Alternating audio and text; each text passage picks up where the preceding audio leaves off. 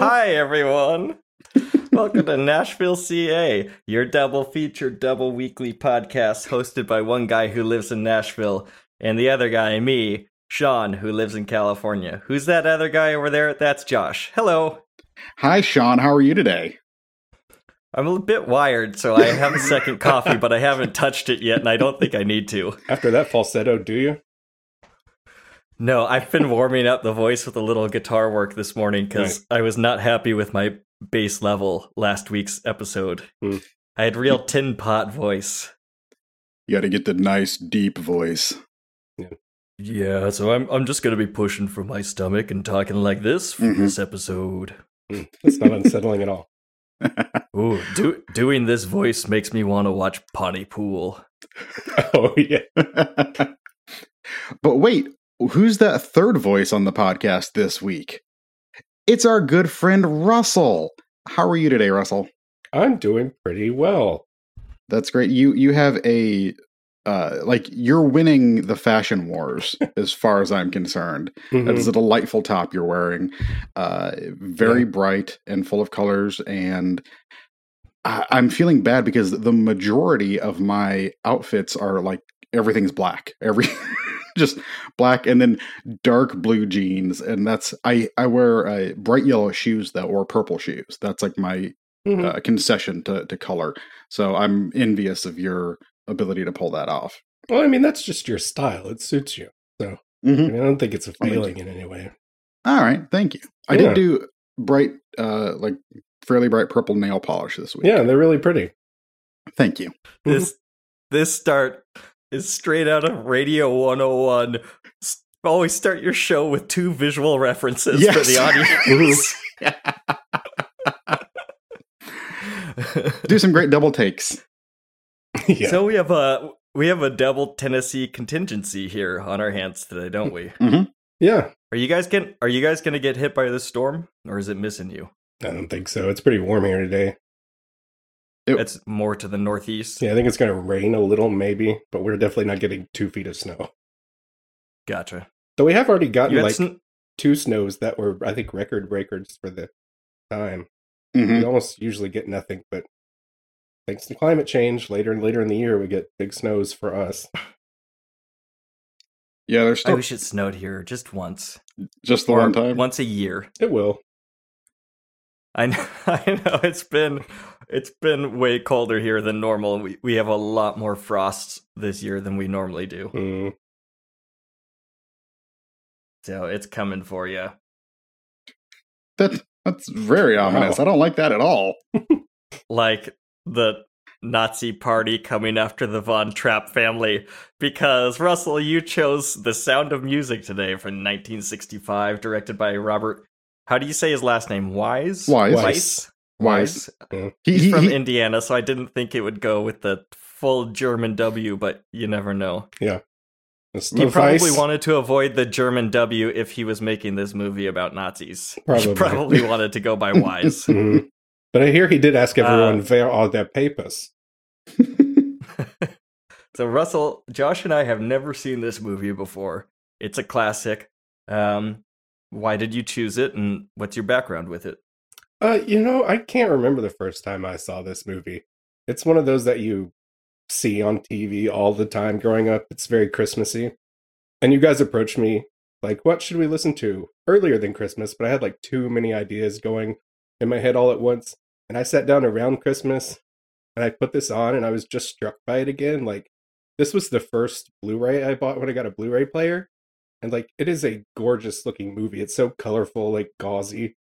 And it was really striking then. I think it struck me again when I sat down and I watched part of it with my niece, and she was 4, and she like was immediately singing Do Re Mi after that scene happened. So I was like, wow, this is impressive that people still enjoy this. So I don't seem like you guys your heart? Did. Yeah.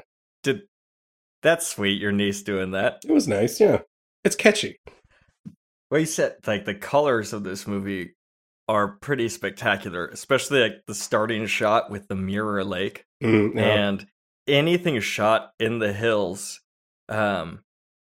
It's stunningly beautiful. Yeah, I think that's really what sets it apart from so many musicals of like coming out of the late 50s everything was just sort of cheaply shot on these backlots and studio stages.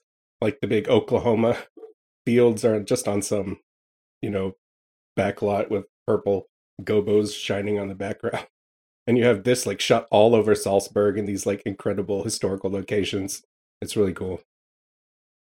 So you talk about a bit of a history with musicals. Josh, what's your history with musicals? Because I really don't have any whatsoever. And that has cracked me up through our interactions. It's like, I think musicals and Westerns and noir, like these things that are fairly big to me are just have been non-existent in your Blind life. spots. Yes. No.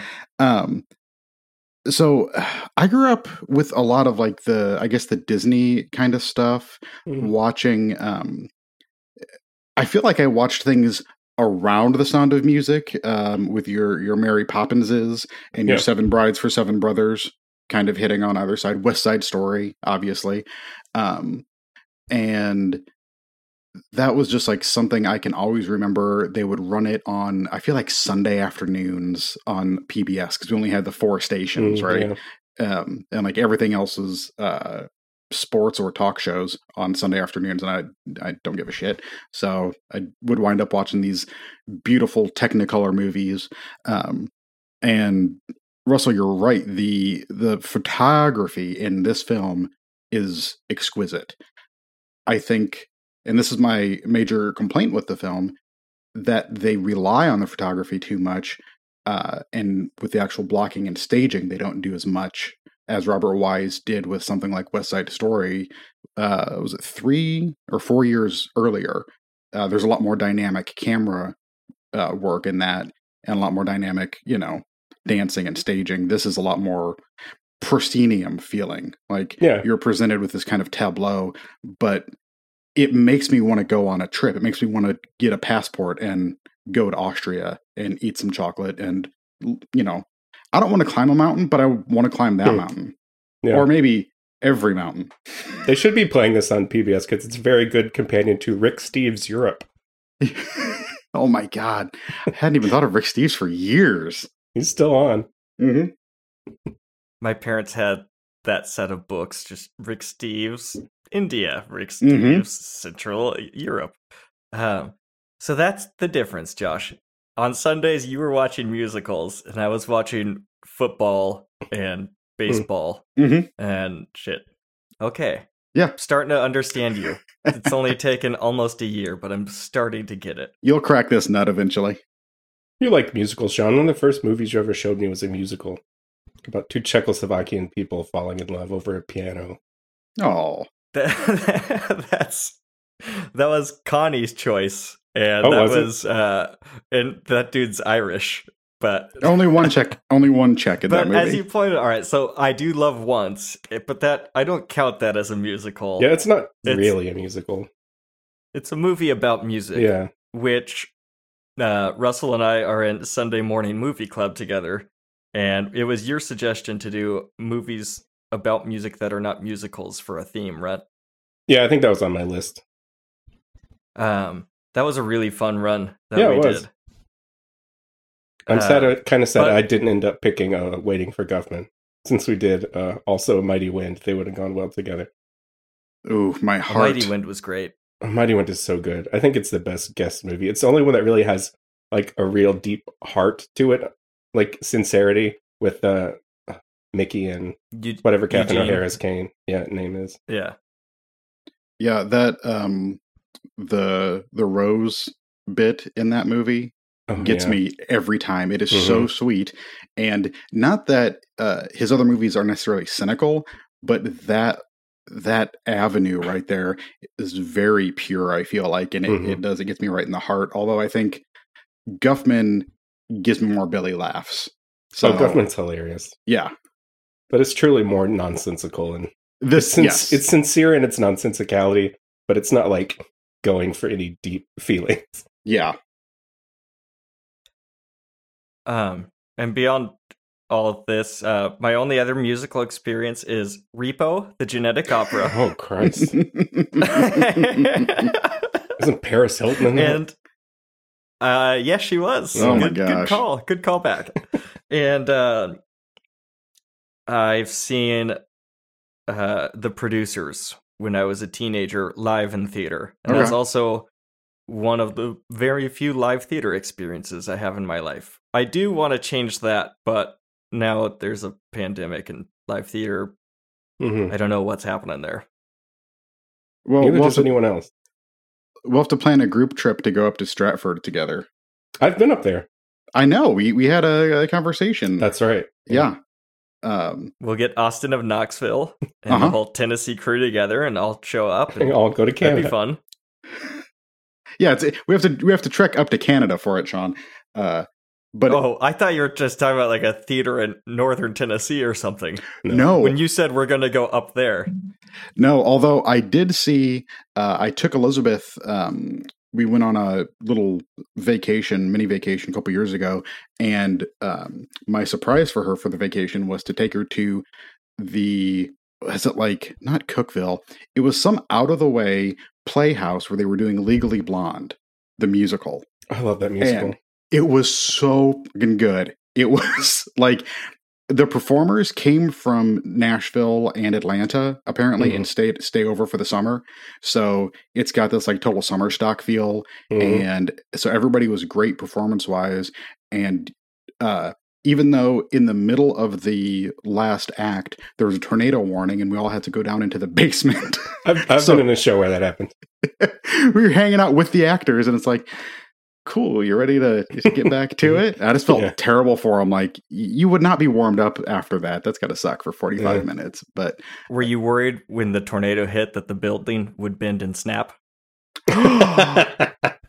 Nice, Sean. Thank you. I appreciate that. The guy who wrote that musical also wrote the Bat Boy the musical, which I did in college, which is a great show. It's really fun. So this movie in particular, I was amazed because, you can't be around like movie stuff and not know of it at least. You can't not know of it at all. It has some of the most famous songs ever. I know so many things from this movie.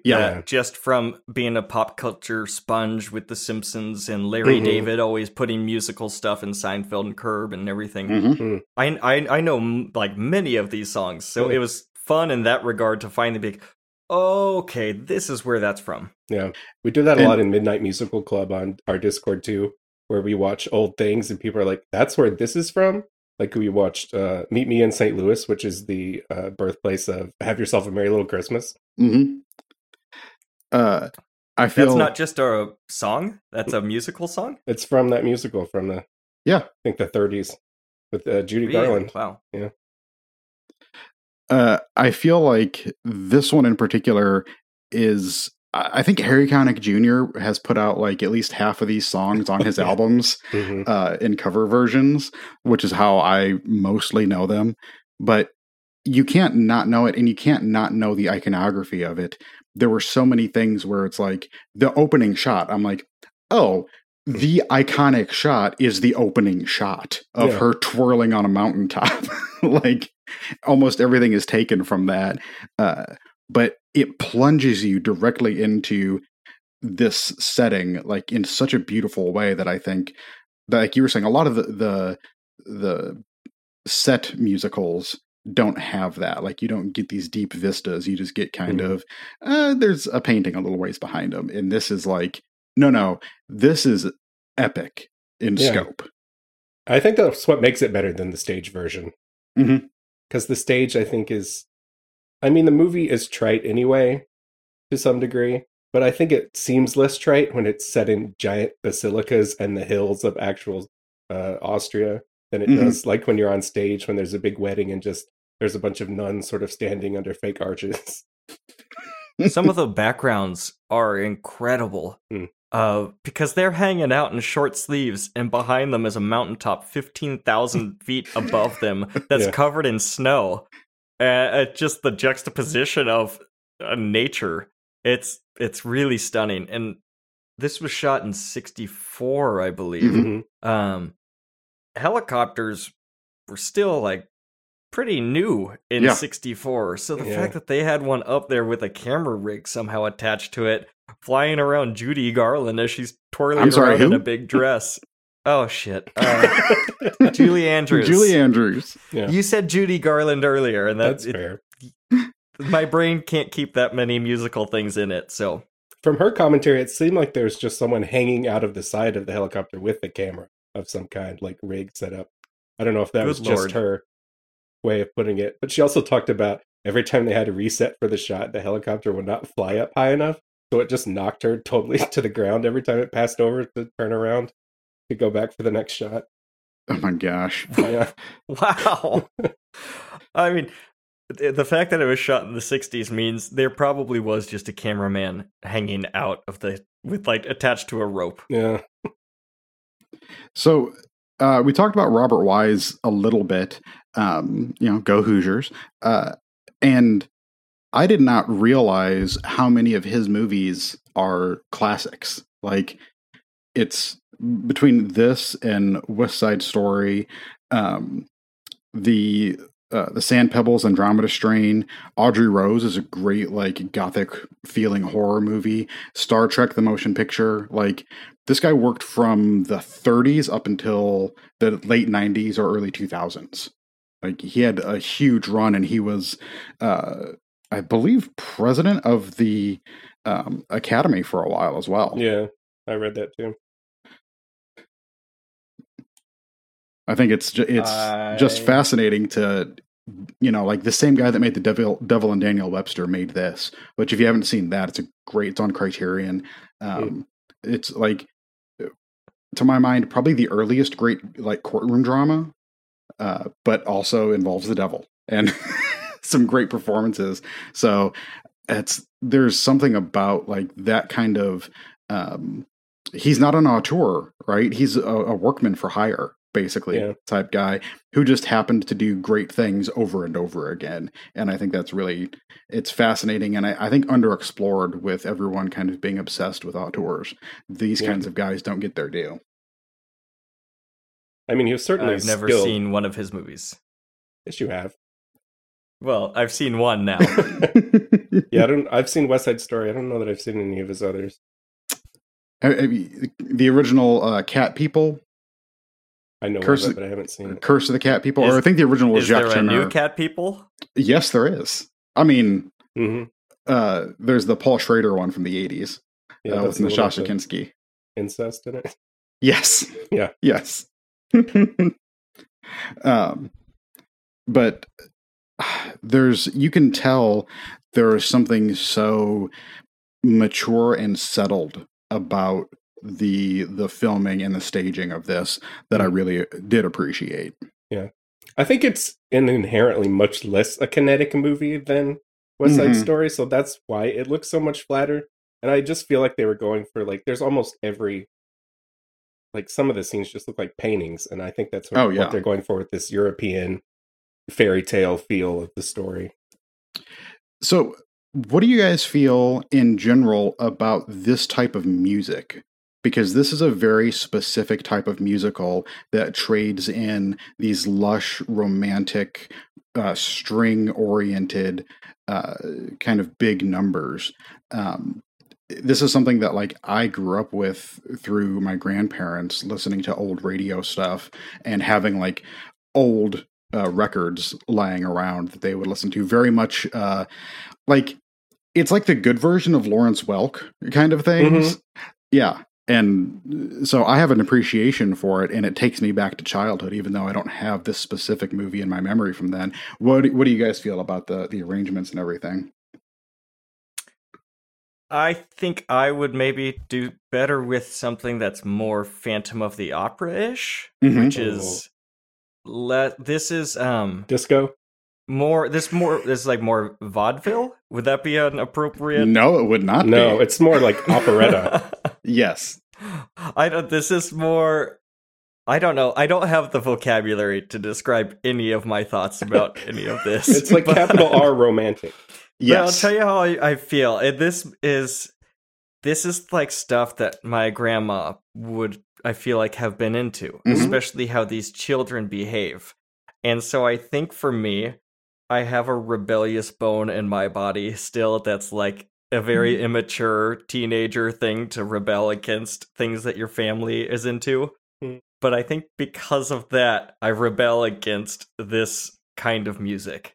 And it's a little too saccharine and Disney, and that's what it is, but it doesn't connect with me.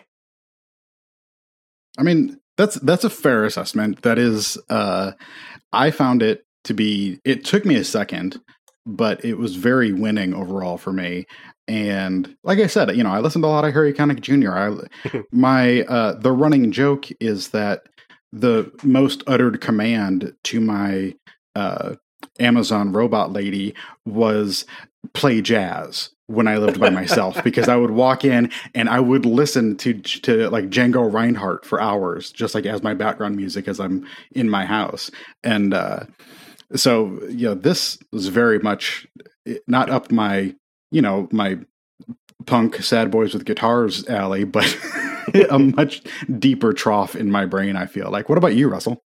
I love the music in this. I love boring music. I like old music. So this is right up my alley.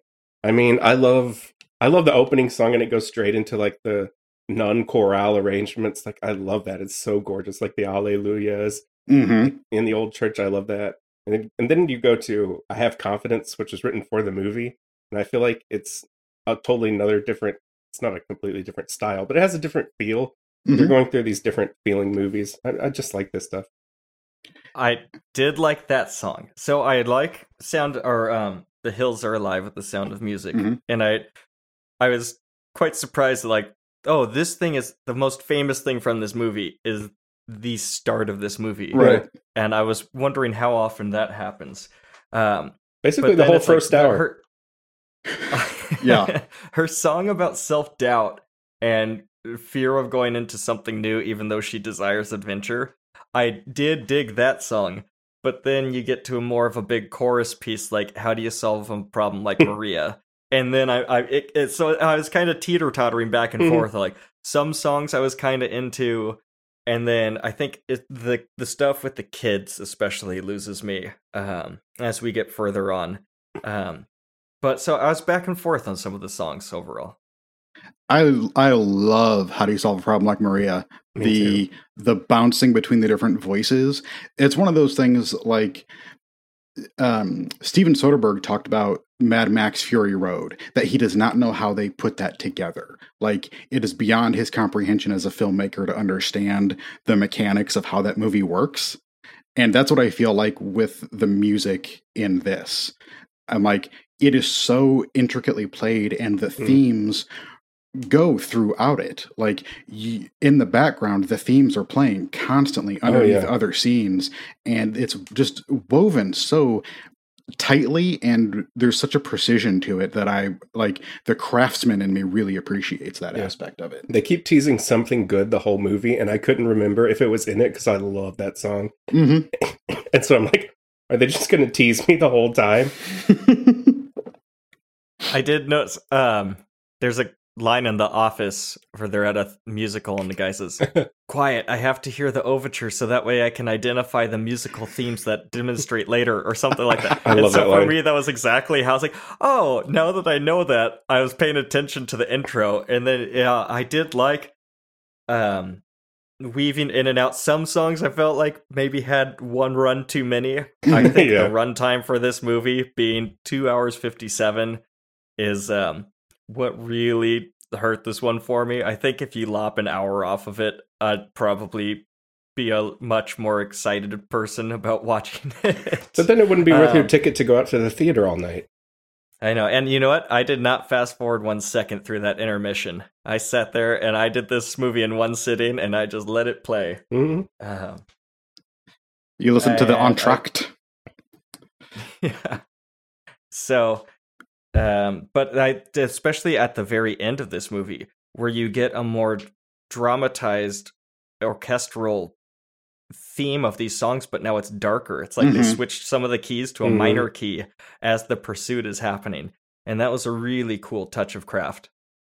I really like the way they do that arrangement when the kids are sad and they're singing after Maria's left, and they do that really sort of minor-y version of Sound of Music. What do you think of Julie Andrews. I mean, I don't have a whole lot of experience with her. I mean, Mary Poppins, she is Mary Poppins in my head, or Mary Poppins is Julie Andrews, kind of how it works.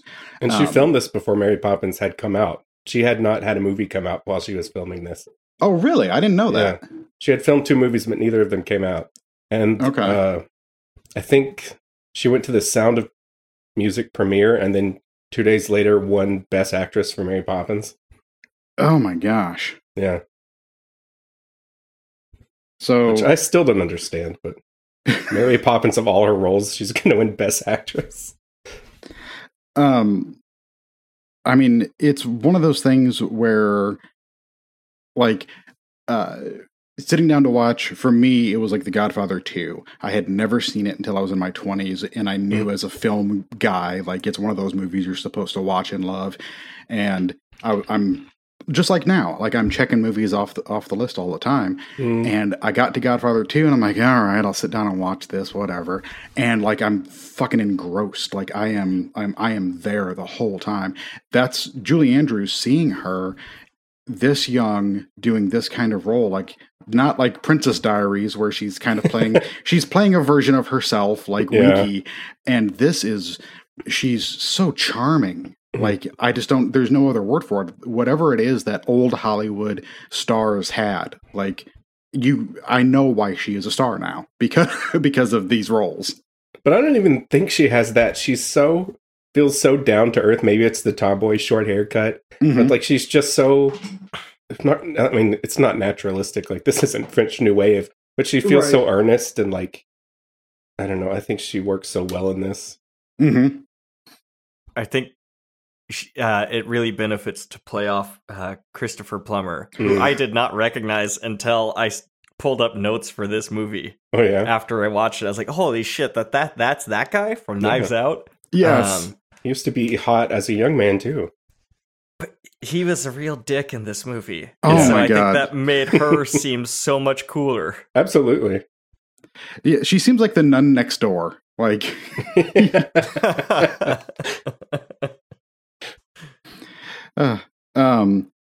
so Maria is a problem to be solved, and she's not an asset to the Abbey, we learn.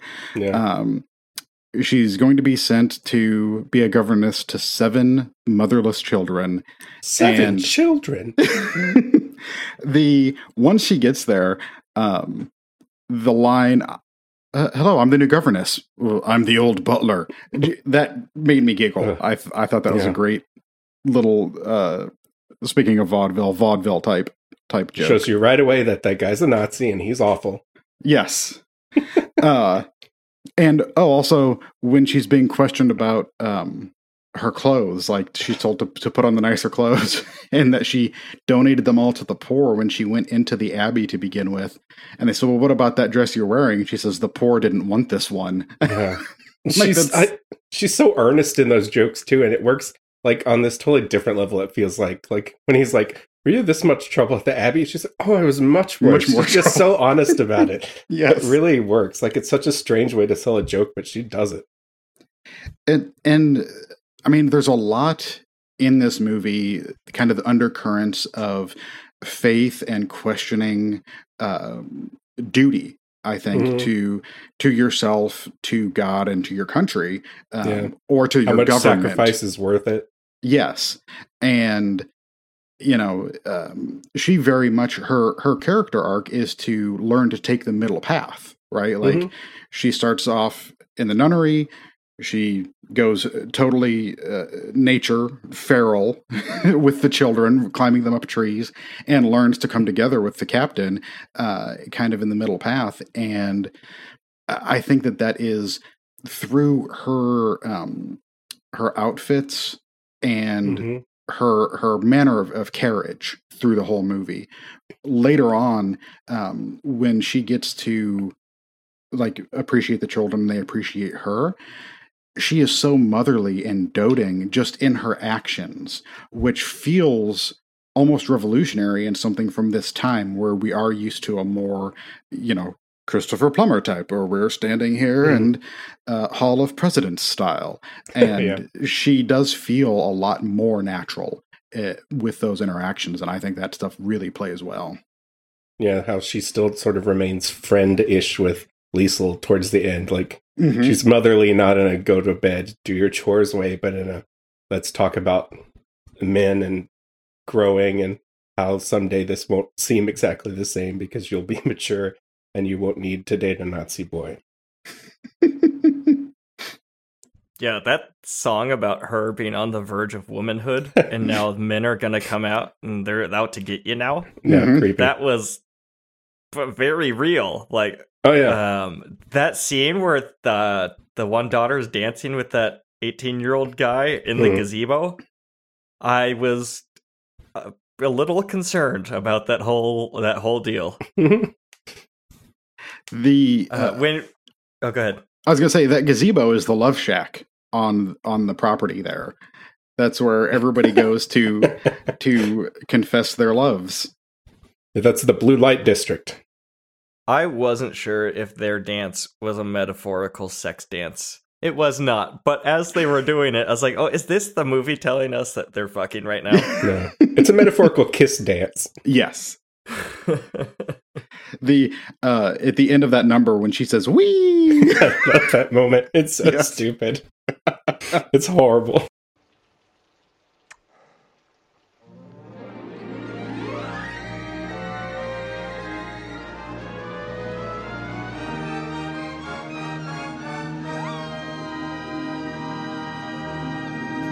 But I've always known the melody. You were 16, going on 17. But now I know, like, the dark theme that song is actually kind of presenting, and it completely changes what I thought was just, like, a delightful little tune for me. It sort of wants to be at the time still. Like, they did a version of this on Saturday Night Live when John Mulaney hosted a year or two ago.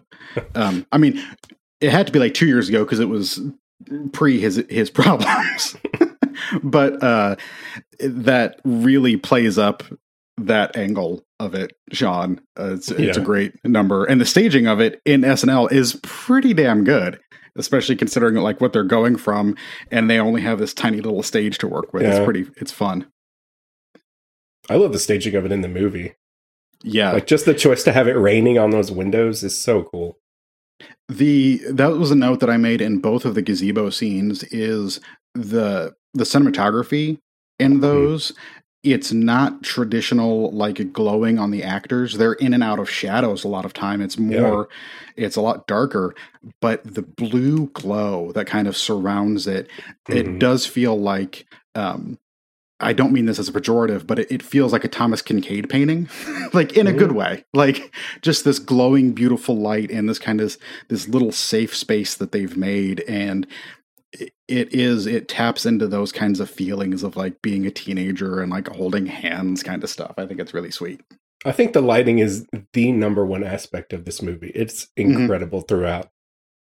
So Liesel and Rolf have their dance in the gazebo, and Liesel sneaks back in through the window in the governess's room, and we find out that the children have been sneaking into this window to play tricks on the previous governesses, which is why they don't have any.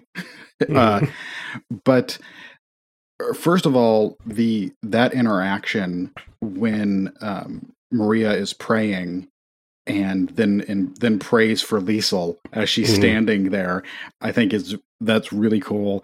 And it goes directly into all the children running into the room and into my favorite things, which your other, like, probably even bigger number from this musical is my favorite things.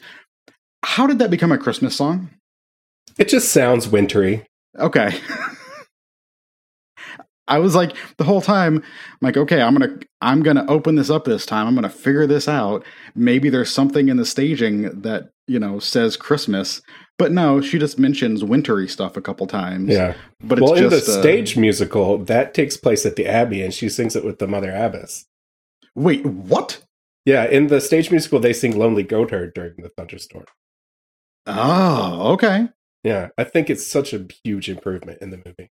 Yeah, I definitely do. It's so do. nice, yeah. I think it's doesn't just because make any sense Yeah. Yeah. Oh, it mentions a bee stinging, but unless you're in Australia, a bee is not going to sting you at Christmas. What about dogs biting? Are they dingoes? Dogs will bite you any time of year. You can get a dog bite anytime. Don't fuck with dogs. Yeah, I guess it's just because it lists lots of things that seem presently things you really want to get. Schnitzel with noodles. That was a line that, once that got in my brain, I couldn't stop thinking about. That just seems odd to me. Schnitzel is a flat pounded meat, right? Yeah, it's pork. That sounds good to me. But so like spaghetti sounds and good to me. flat No. pork seems weird. No, not a spaghetti. First of all, Noodles, like egg noodles. yes, egg noodles. You're further up in Europe, and so you're thinking of like a wide, flat egg noodle. Yeah. And And probably like a white Bernaise cream sauce. yes, It probably doesn't yes. have any seasoning. This sounds better than I was picturing. Just like plain spaghetti noodles with With no butter. chunk of flat meat. Yeah. Well, So and this sounds better. I was going to ask if either one of you guys have gone to a German or Bavarian beer house type place and eaten before. I've only been to the pharmacy, which is only vaguely close in Nashville. Okay, yeah. They have a wurst. They have really good wurst, but that's they about do all they very good have. worst, with good mustard. I like that. I like their mustard. At Opry Mills, there's I don't remember if it's called a Bavarian beer house or whatever. Oh, yeah. That they opened up. I say recently because I'm old, and so anything in the last 15 years is recent to me. Yeah. And 2015 doesn't feel like it was, 7 years ago. That just happened. Literally, writing my notes for Oh Brother Where Art Thou, I was like, oh, this is one of the best movies of the last 10 years. Shit. 15. Shit. 21? 22? I couldn't believe this was pre 9/11. I would have put this movie like 2007, 2006. I can after watching it. Yeah, true. Everyone coming into her bedroom is the beginning of the children beginning to thaw towards her, and she's been open towards them the entire time. But the Do Re Mi number, I've seen that excised probably in like a AMC clip package, best musical numbers, that type of thing. The thing that I did not remember was the bike choreography when they get further into the song. I'm like, how do you get 8 people on bikes to weave in and out from each other, and half of whom are like under the age of 9, and they're not killing each other, and they're at least pantomiming singing while That's insane. I think that's probably the best stage musical number in any movie musical. I counted, there are 10 scene changes. Yeah, jump cuts all around, and I like to picture them carrying the note in between, traveling from scene to scene. So as they're going from indoor to the bikes, they're just running down to the town again on the bike. Re mi so fa ta la ta. They're all dressed in clothes made out of curtains that she made curtain She totally clothing Scarlett for them. O'Hara is it. Yep. She finds out that the kids put glue on the old Fraulein's toothbrush. These kids are menaces. Yes. At least she made them cry.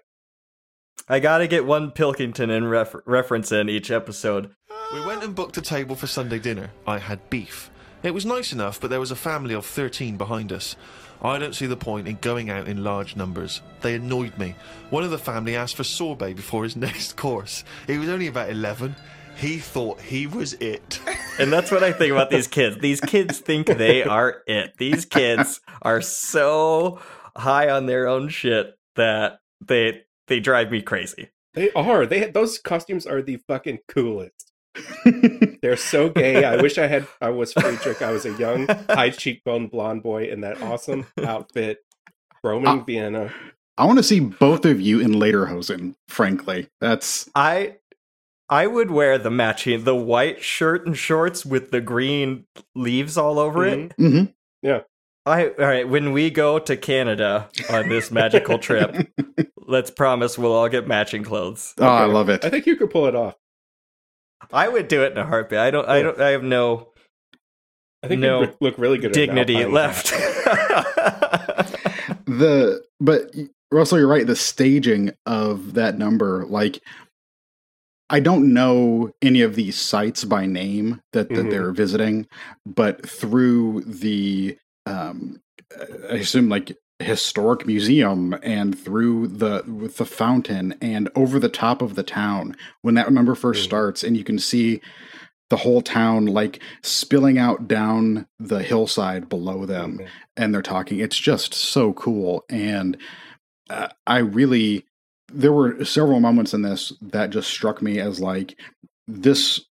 I know every frame a painting, but this still frame, like somebody could paint it and you'd hang it up, or my grandmother would have hung it up at least. Doesn't fit in with my style, but you know, I still do love and appreciate a lot of it.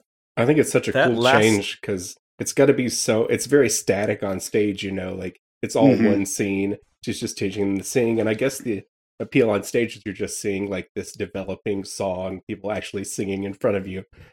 But I think it's just such a good adaptation to put it all over the city. These kids are opening up and exploring the whole town that their dad never lets them see anything, and she's like introducing them to all the sights and music.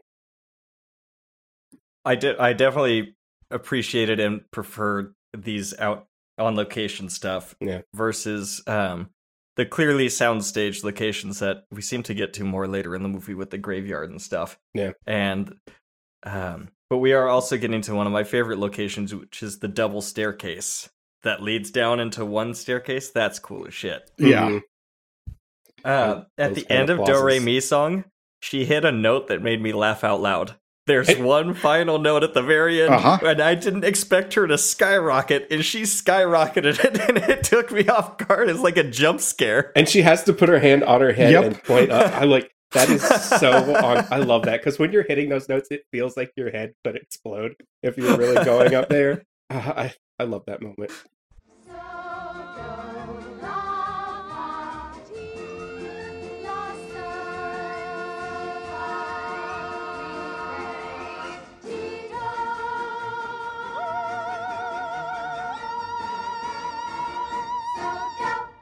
It's really funny.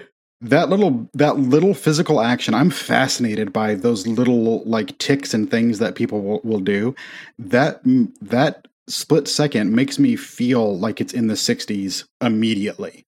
Like it just feels very recognizable from having watched especially It's Turkey Lurkey Time. Russell, are you familiar with? That's the only song I know from that musical. Okay, it's true of most people. But that the choreography for that, if you haven't seen it, first of all, It's Turkey Lurkey Time is a delightful, goofy number. It's really fun. And there's a great like play-by-play that Seth Ruditsky does. Where he talks about all the choreography and the chiropractic bills that had to go into staging this number. That choreography is awesome. Yeah. Have you seen the Glee version where they mash it up with Let's Have a Kiki? Yes. Yeah. It's awful and hilarious. That moment where she does that feels that just feels like Julie Andrews does that when she sings. Yeah.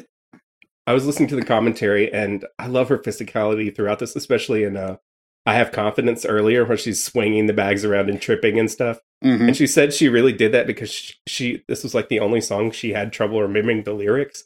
So she's just like, I'm going to get really into my body and not worry about the lyrics and just let them become mechanical. So that's why she does all those swinging her bags around and she's tripping and jumping and kicking.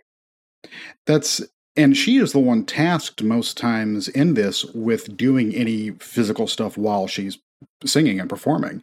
I mean, the kids stand in a line, more or less, or like run to a place and then deliver something.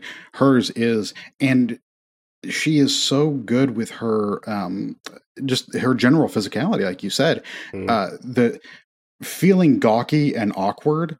Yeah. Like you have this empirically beautiful woman who looks very regal and put together. And the fact that she's got like this tomboyish gait and like big floppy arms, like a blow up guy outside of a car dealership. It made me think of Dick Van Dyke. Yes. I just watched the Lucy and Desi Amy Poehler documentary. and they were talking about Lucille Ball as somebody who would just, sacrifice her body basically for the joke, for the bit. Yeah. And that's what a lot of this felt like to me. I'm like, these are performers who are on that level of just like, no, I'm putting everything I have into this. And I do appreciate, because I feel like we see a lot of that in Oh Brother as well, which we get to talk about in a minute. So, yeah. When you're doing musicals, when you're rehearsing and stuff, or when they're shooting these, are people singing, but they're just kind of singing at like 2/3 gusto because you couldn't sing over and over and over again? Just on the production side. I think it varies. I noticed that when they do Climb Every Mountain, you can see that the actress must have been actually singing something, because it doesn't look fake. You can see her lip like vibrating with the vibrato, which I feel like you almost never see, because I feel like a lot of people just lip sync probably. Because they record everything on a soundstage with the orchestra earlier, and they're replaying it like blaring out of speakers. So it's probably easier just to lip sync, though that's something else we can talk about in Oh Brother, Where Art Thou later. Those voices were those voices started coming out of those mouths. It was a little bit shocking. I did not remember that. Yeah, and Clooney is just going for something. Yep. We're about an hour into this, and this is when I texted Sean, and I was like, oh, the plot showed up. Because Georg drives back into the movie that he's been out of for a minute, the captain, he's carrying the plot with him. You've got Uncle Max, who... The plot shows up, and her name is the Baroness. Yes, and the Baroness, who has a marriage plot that she wants to ensnare the captain in. She really has less of a marriage plot in the movie than she does in the stage show. Oh, really? I was surprised, like, how not an evil woman she is. Because this feels like the example of, like, the interloper stepmother lady and her sort of queer-coded sidekick that want to steal the money. But she's already rich.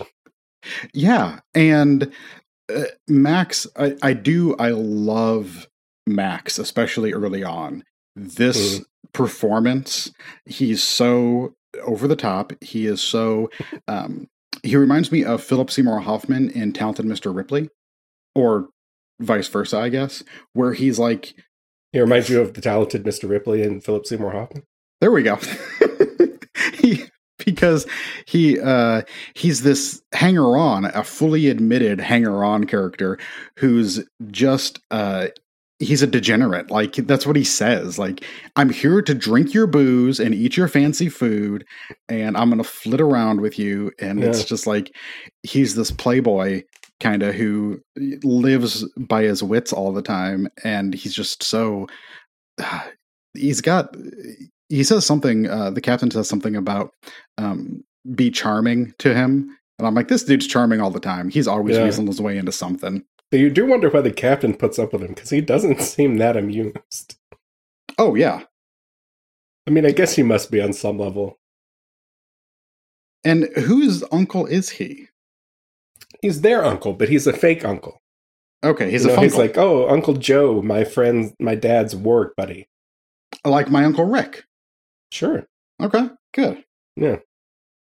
That makes sense. As you were talking there, Josh, you kind of sparked my brain into thinking about who does Christopher Plummer in this remind me of? And I think closest I could do is Ben Stiller in, the Wes Anderson movie, Royal Tenenbaums. Oh, because he's so stoic. Where he has the kids drilling around, they're in uniform, and I don't know if it's out of fear or control. I mean, in Tenenbaums, it's out of fear, but just that clinging to control, to almost a military aspect.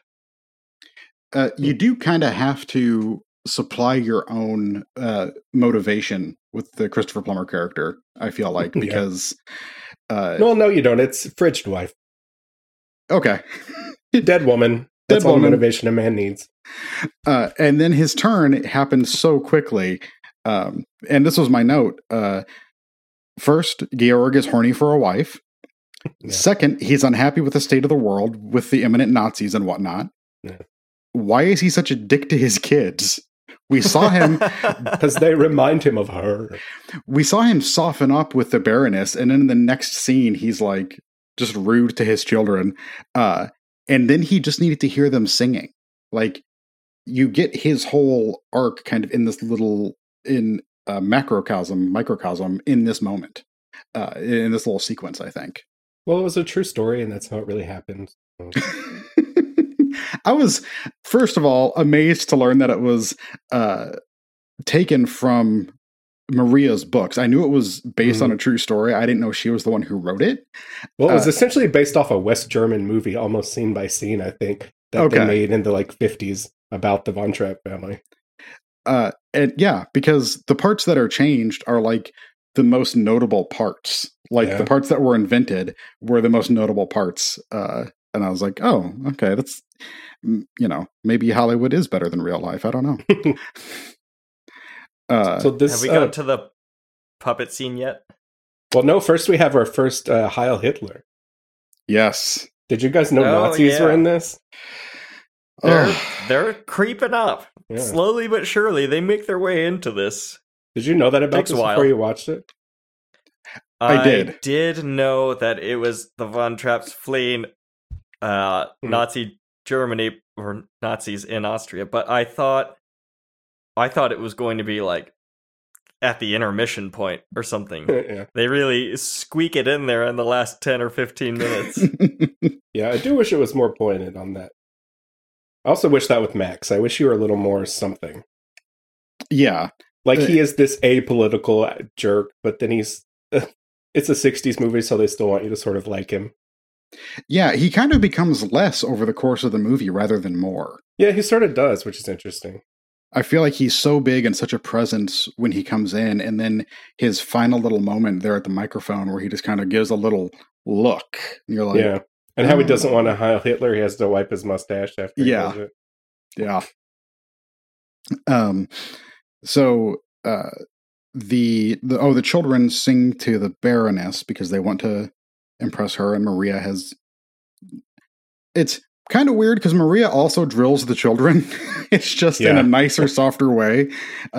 And she reduces them to tears. Through her absence and through her tongue lashing of them earlier, her very passive aggressive. Yeah, I wish that was a little harder too. It's sort of hard to buy that these children are crying after that. Yes, I like it as a moment, but I wish you were a little meaner to them. And they certainly deserve it, and I think that they have learned this from their father, kind of. They're just trying to speak out in any way and get negative attention, if any. That's the only type of attention he gives them. Now, up until now, everything was playing very surfacey to me. I was enjoying it, but it was very surfacey. The moment after he first hears his children sing, and he apologizes to Maria, and he says, "You're right, I don't know my children," that fucked me up a little bit. Well, we also skipped the big fight moment, which I think sort of delves a little deeper. Because it goes such a strange way to me, because you feel like she's going to say, "You should like your children." He says, "No, I know what I know." And then she'll say, "Okay." And then she'll work some more to open up. But instead, she fights back with him. She's like, "You need to hear this, so shut the fuck up and I'm going to tell you about your kids." And I think that's such an interesting choice for a movie of this time period to make. And I really like the way she plays it there. Yeah, I think... I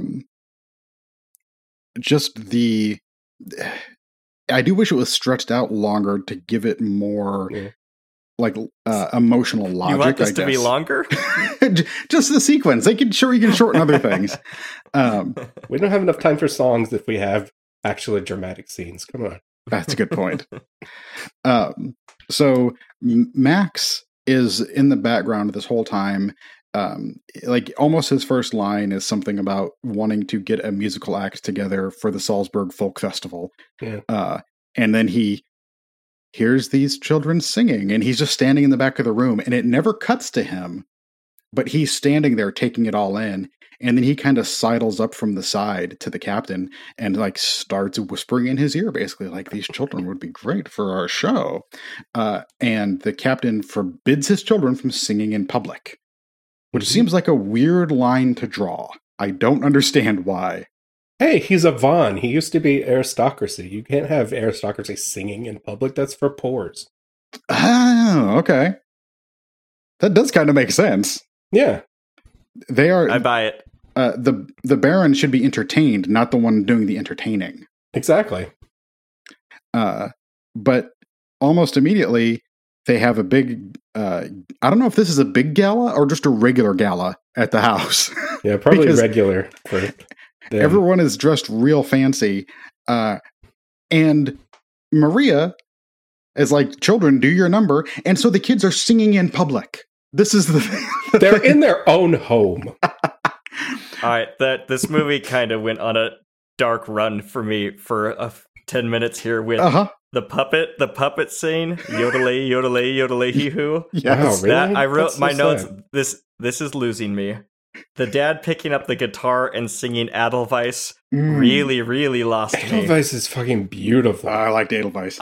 It's not my cup of tea. Man, those puppets are so cool too.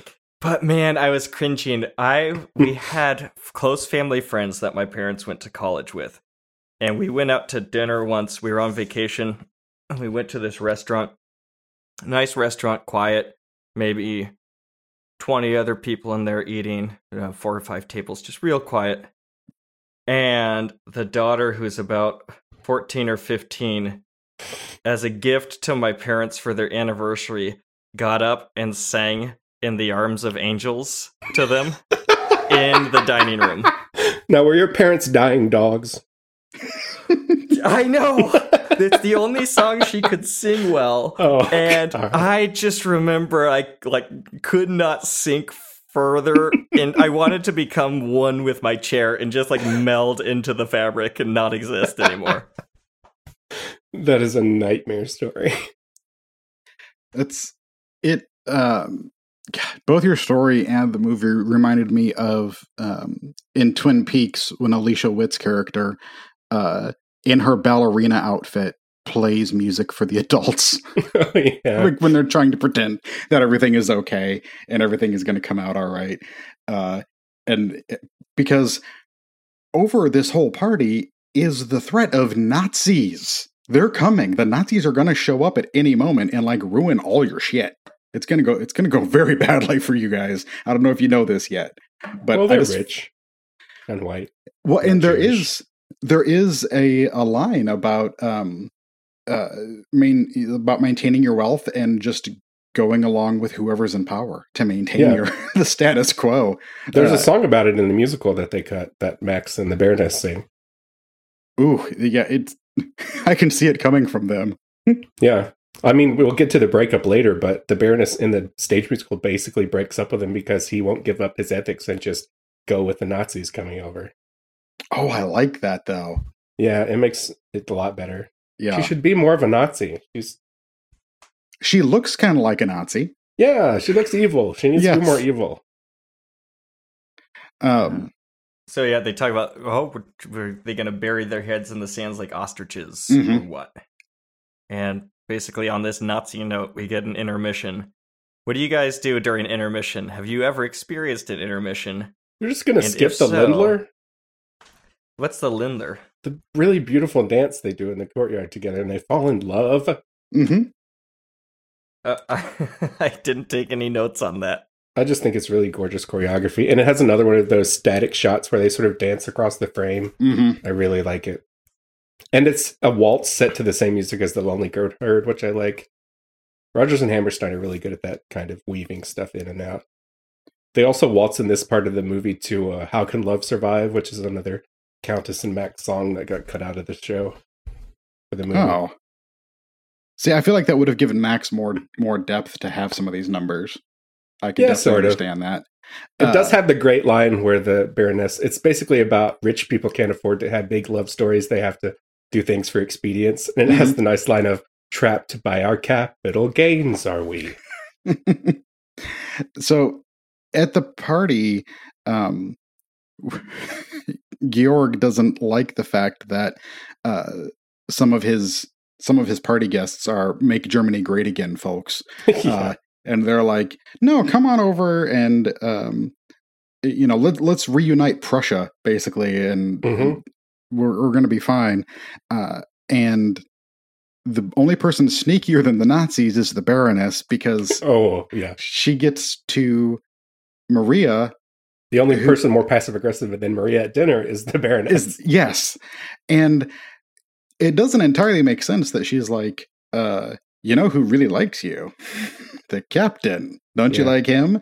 And then Maria's like, but my fealty to the Lord. I must run back to the nunnery.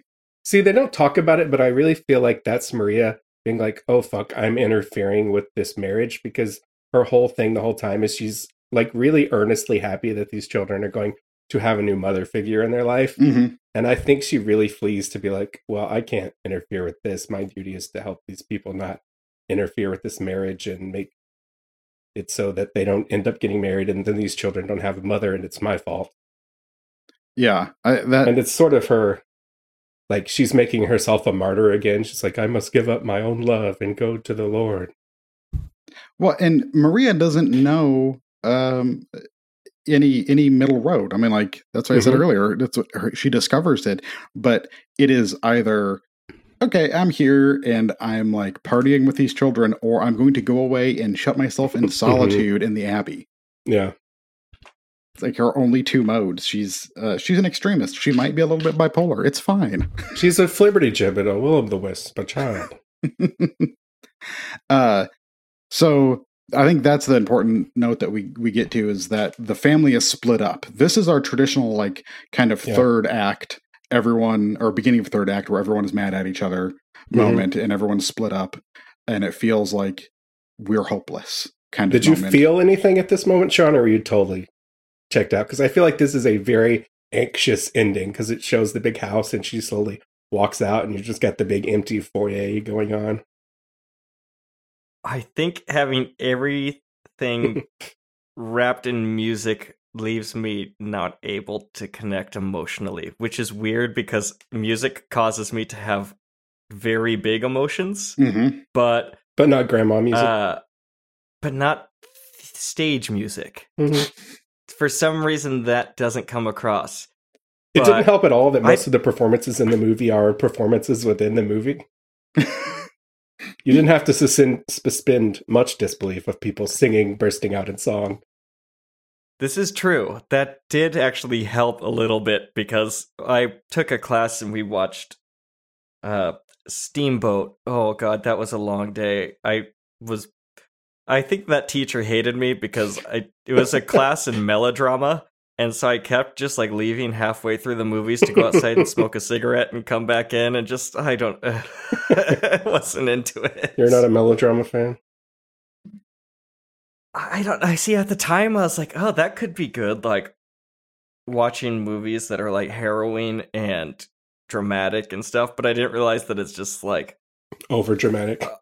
Yeah, that's like too dramatic. I didn't know that that's the definition. Had I just looked up the word melodrama in a book before I enrolled in the class, I probably would have done myself a lot of good. Well, see, it seems like a misleading word, because you're like, oh, this drama is going to be pretty mellow, so we'll be able to get through it. But it's not.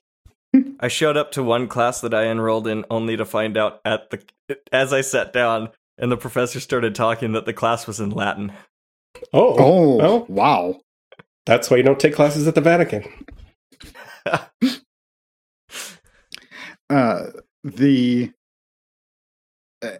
Sean, have you seen any Douglas Sirk films? We're talking about melodrama here.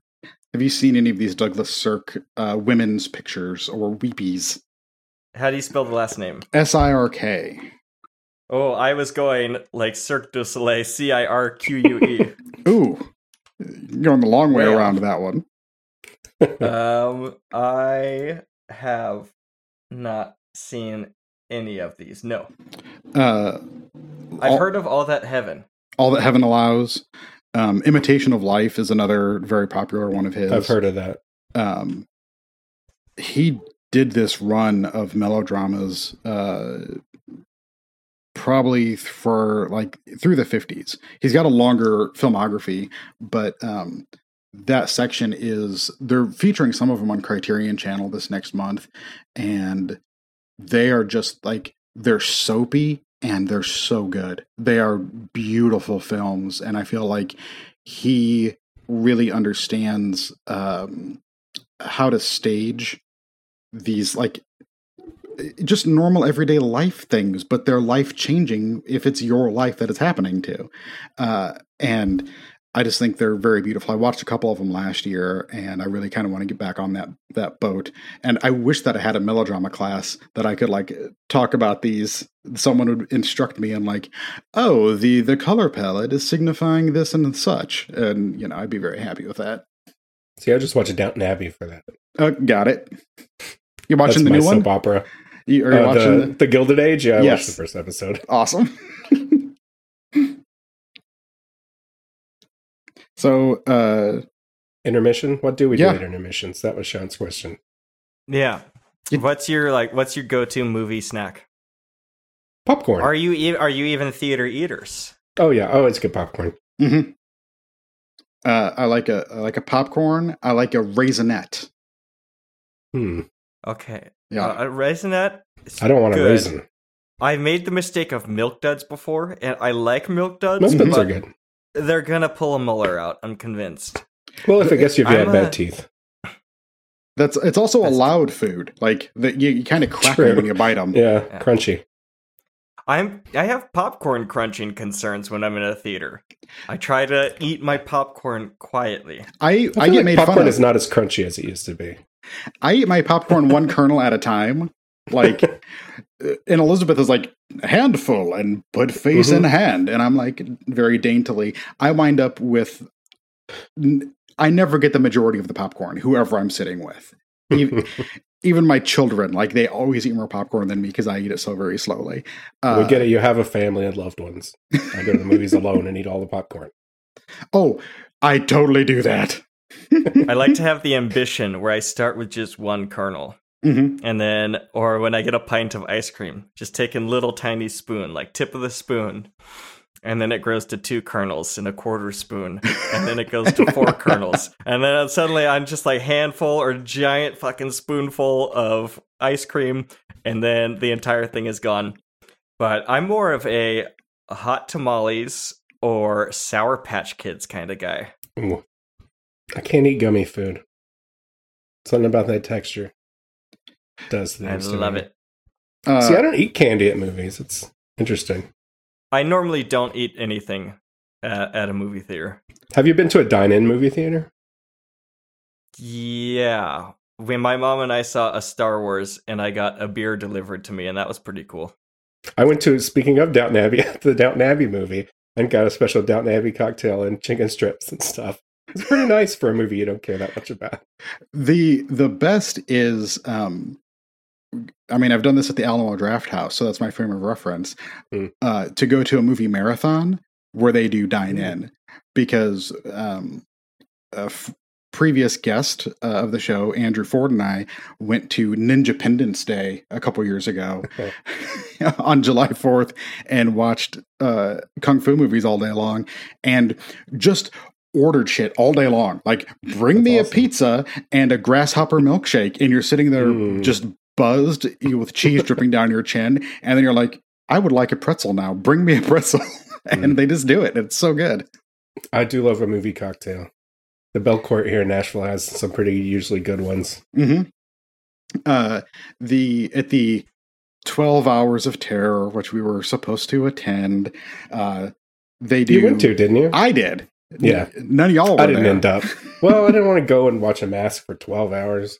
Yes, that was difficult. The movies they chose, They I always don't think choose. I have. I mean, this- it's horror I don't think movies. my They're tastes. shitty. I don't think my tastes are in line with the curator's taste of that of that festival. After Not seeing to go it, in place, yeah. I watched it from home last year, and it was great with the live chat. It was basically a Discord watch along, the Nice. whole thing, and it was awesome. And I wish they'd do that every year, at least as an option. The But I got some cool movies I saw from that. That's where I saw Strange Behavior, which I really love. I saw Mausoleum. That was a pretty good movie, too.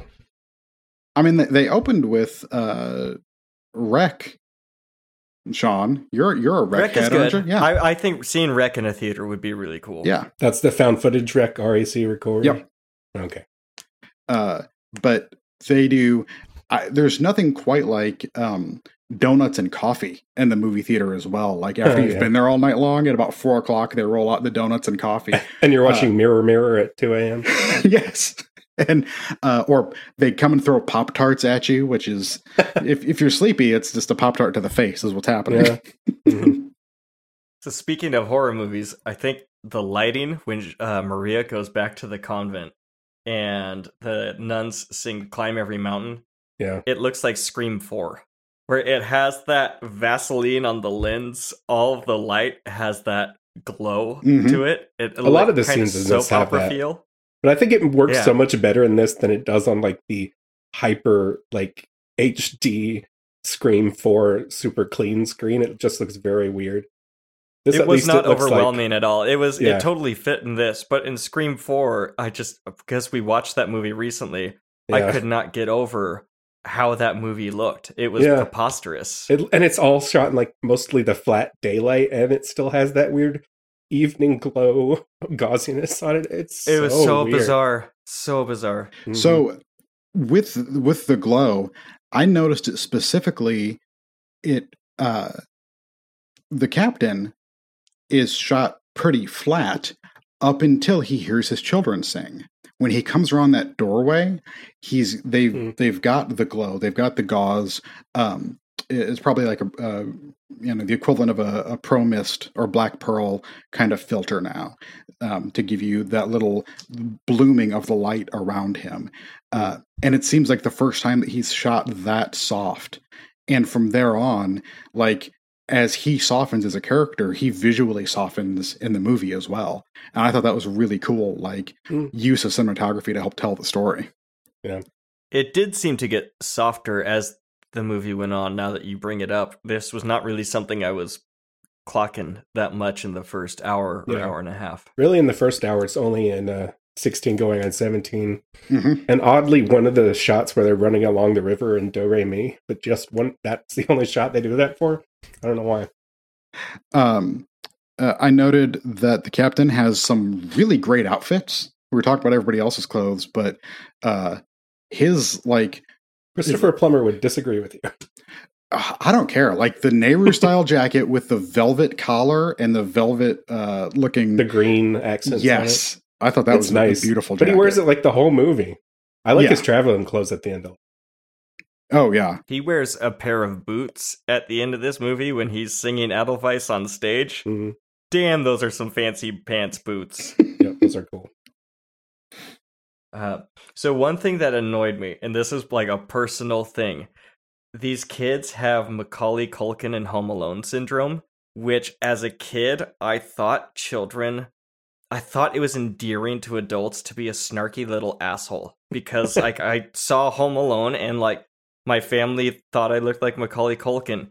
But so this instilled like a real shithead attitude in me for a while. Like, he is fucking awful in that movie. I know, and so but I was a snarky little sarcastic kid, and like, you know, I'd rib my parents' friends and stuff, and like talk a little shit and stuff, like stuff that looking back on now is like, somebody should have put me in my place and knocked me down a peg and taught me some humility as an arrogant little asshole, and that carried well into my 20s before I was, well, I still kind of am, but I'm working on it. Each year I get a little better. Well, to be fair, you weren't in a famous singing family like these kids, so maybe they earned it a little bit. This is true. Also, I only had 2 siblings. These kids there's 7 of them. They've got to stick out somehow. They've got to they got to pull some shit to get any attention. In real life, there were 9 of them. When that little kid at the start, Peter, says, "I'm Peter and I'm impossible," I was just like, oh boy, here we go with this fucking kid. Friedrich, you mean? I don't know. Same vowel sound. The captain and the Baroness announce that they're getting married, and he says, "We're all going to be very happy," but nobody looks happy about this. The captain doesn't really. The Baroness actually doesn't. Like, she looks kind of she has conniving. trauma from almost being hit with a ball in the throw the ball game. 2, 4, 7. That's 5. 6. Yeah, I love when she gives it to Friedrich, and he essentially is just like, "I'm 5, bitch." Like, he essentially says that to her. It's this whole little sequence. Everybody that we've seen, like at the beginning, they were all kind of shitheads, and a little rambunctious, Yeah. but they had a lot of life. Then with Maria, they're very charming and outgoing, and now with the Baroness, they're all just listless. They all look like they're on methadone. Like they're The music has been taken out of their life. Yes, and you called it out earlier that when they do the Sound of Music number, and it's sad. Like that is very good production right there. I really, it's sort of. I thought that was creepy. cool. Yeah. And the children go back to the abbey or the nunnery to see Maria because they miss her so much. And this is where we find out that she's locked herself in solitary confinement, which I guess the other nuns are probably kind of okay with based on her actions before. She's not climbing a tree and scraping her knee, at least. Yes. And then they sing "Climb Every Mountain." How do you feel about this number? Because it's a little different than what we get in most of the rest of the movie, I feel like. I love this song, but I think this is like the biggest failure of staging.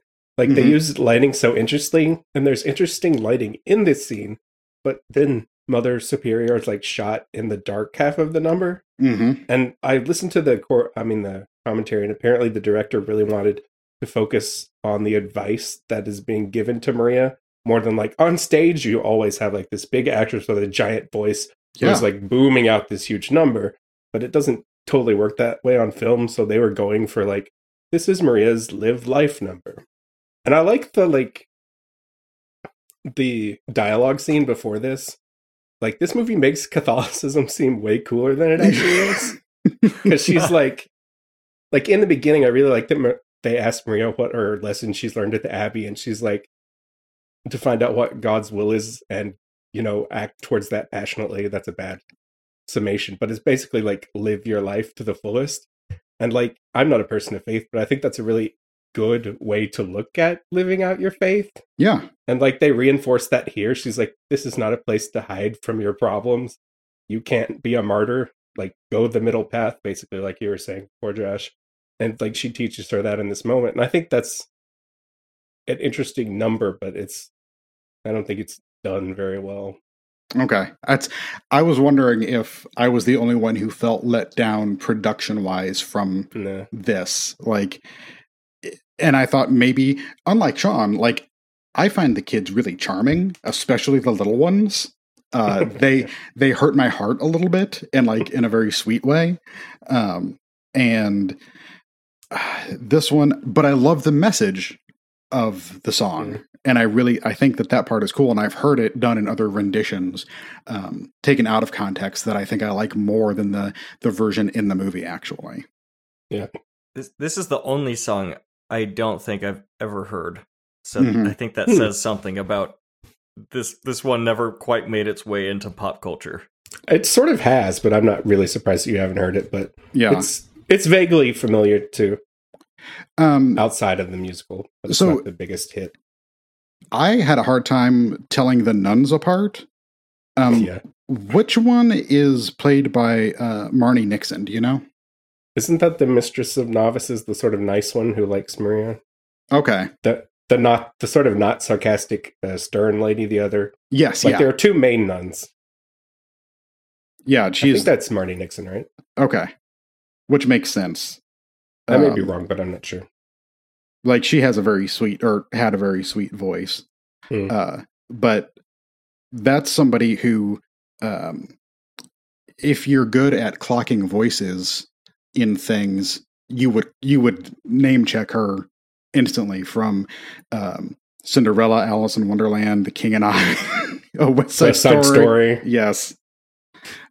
My Fair Lady, she did the Eliza bits, singing bits. So the part originated by Julie Andrews, and they wouldn't let her be in the movie. That sucks. Yeah. That's another one of those big backlot fake London Street musicals. Yes. The children lie to their father about picking berries, which I thought was that's a stupid lie, and it was very rude.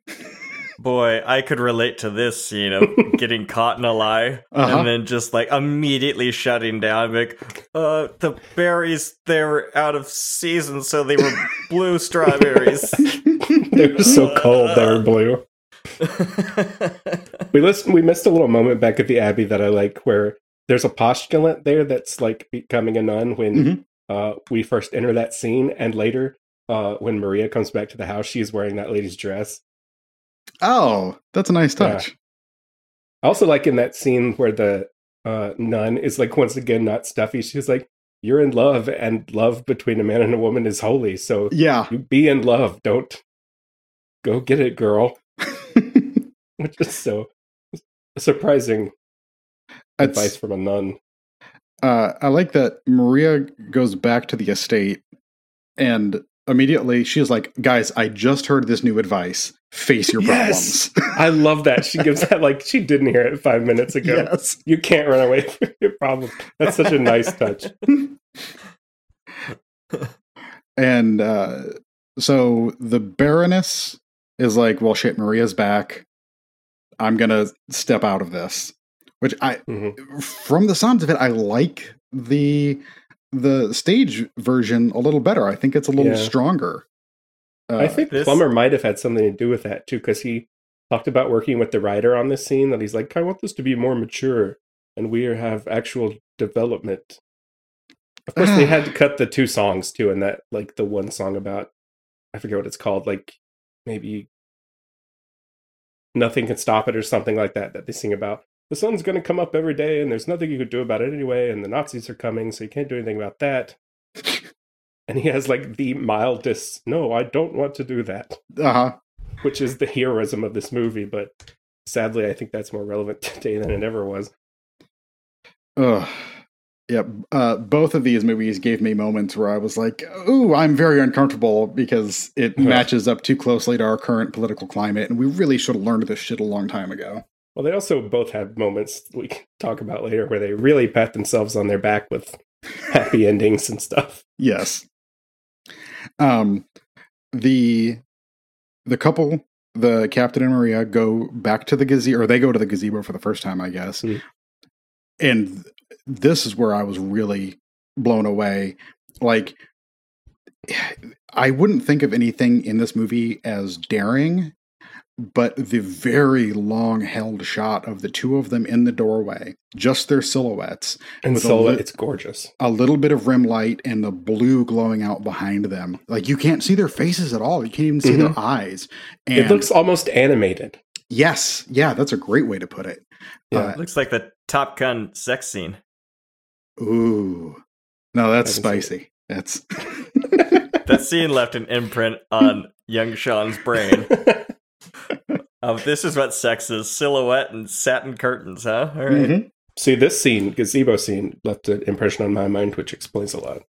This is what sex is. You sing something good, a nice little number, and then you look at each other in silhouette.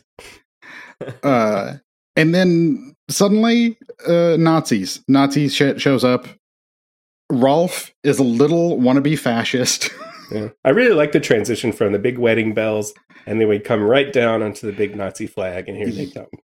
That kid bouncing on the church bell as it's ringing, and the kid's like being like launched into the air on this. That's wild. Yeah, that's cool. Back in that gazebo scene, I wrote down a note because I think this really feels like a transistor movie. Like, it's not the kind of naturalism that you would get from other movies, but it is way more naturalistic than like musical comedy. Like, I don't know if you could call Sound of Music a musical comedy. It's not that funny, but like this dramatic scene between the 2 of them like feels so much different from like a 40s 50s gee, we're in love kind of scene, but it's not yet the sort of like really cynical, snarky 70s 60s late 60s musical when it was Vietnam and we didn't want this stuff anymore. Like, it feels like a really weird relic of a very specific time period. Well, it is. This is the last gasp of this kind of musical. I mean, 2 years later, in 1967, was like the big kind of revolutionary year at the Oscars, where a lot of the new Hollywood talent took over, and we had a lot more grounded movies with your Guess Who's Coming to Dinner and The Graduate and The Heat of the Night. All of these, Bonnie and Clyde, like all of these much grittier movies up against poor Dr. Dolittle, that year. Like Yeah. in history's rearview mirror, we know which ones are the greater films. And Dr. Dolittle was not even this era of Hollywood's best to go up against that. This I one did win definitely Best would have Picture. guessed this was a 50s movie. Yeah, it's a 50s musical, which makes sense. It's from 59. Mm. But yeah, this was both one Best Picture, which it was a slow year, so I get it. Like, the only competition is Zorba the Greek was the only one I'd ever heard of. And then also this was the top grossing movie for like 5 or 10 years of all time. Yes. So the happy couple goes away on their honeymoon, and Max takes their silence, because what man answers the phone while he's on his honeymoon, or answers a telegram while he's on his honeymoon? Yeah, from his children. To enter the kids into the folk festival. So that's when he races back to town. The captain is still against the children singing in public, but he is also against Nazis. Yeah. But he seems more upset about the children singing in public, honestly. We do get the big famous GIF moment of him ripping up the Nazi flag that Yes. has unfortunately had to become more prevalent in recent online years. I have to say, anytime somebody rips up a Nazi flag, I'm pretty happy. Sure. That's satisfying. Wasn't it fun when, like, watching Indiana Jones and it's just like, Nazis, what a novel concept that we can just Yeah. make them out to be like complete punchline assholes. Yeah, much like the KKK. Oh, lordy. Yeah. Yeah, I really think, like, this movie, the Nazi stuff is so more relevant now. Because, like, when it was made in the 50s, you know, and then this movie in the 60s, it was really, like, post-war American, like, this man is resisting the Nazis just like America did, and we saved the world, and we're patting ourselves on the back for it. And, like, seeing it today, it's just, like, this simple resistance and having any ethics at all and not going with the flow of whatever's going on seems so much more radical in the face of the world as it is.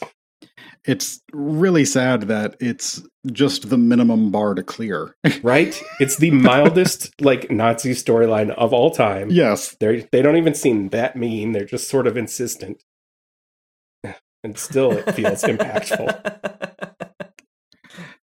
But this is where all of the action happens. And we're like in the last 20 minutes or so, half hour of the film, where the family is questioned by the Nazis, and they kind of make up this plan to go to the folk festival anyway.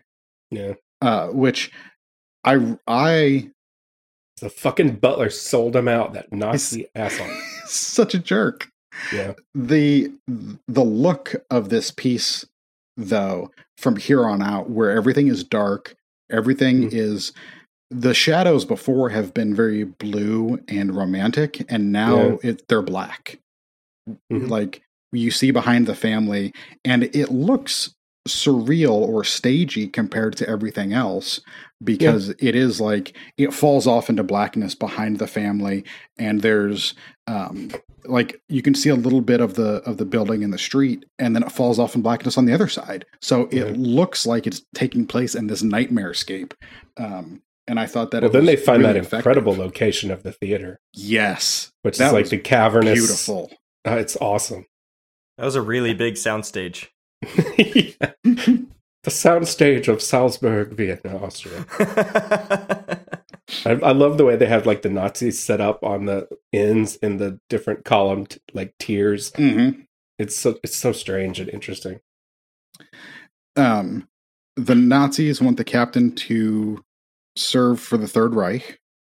And I do appreciate that there's no just moralizing about it. There's no, like, struggle. It's there's a given. Nothing. Yeah. He's like, no, I'm not going to sympathize with the Nazis. Like, I'm just not.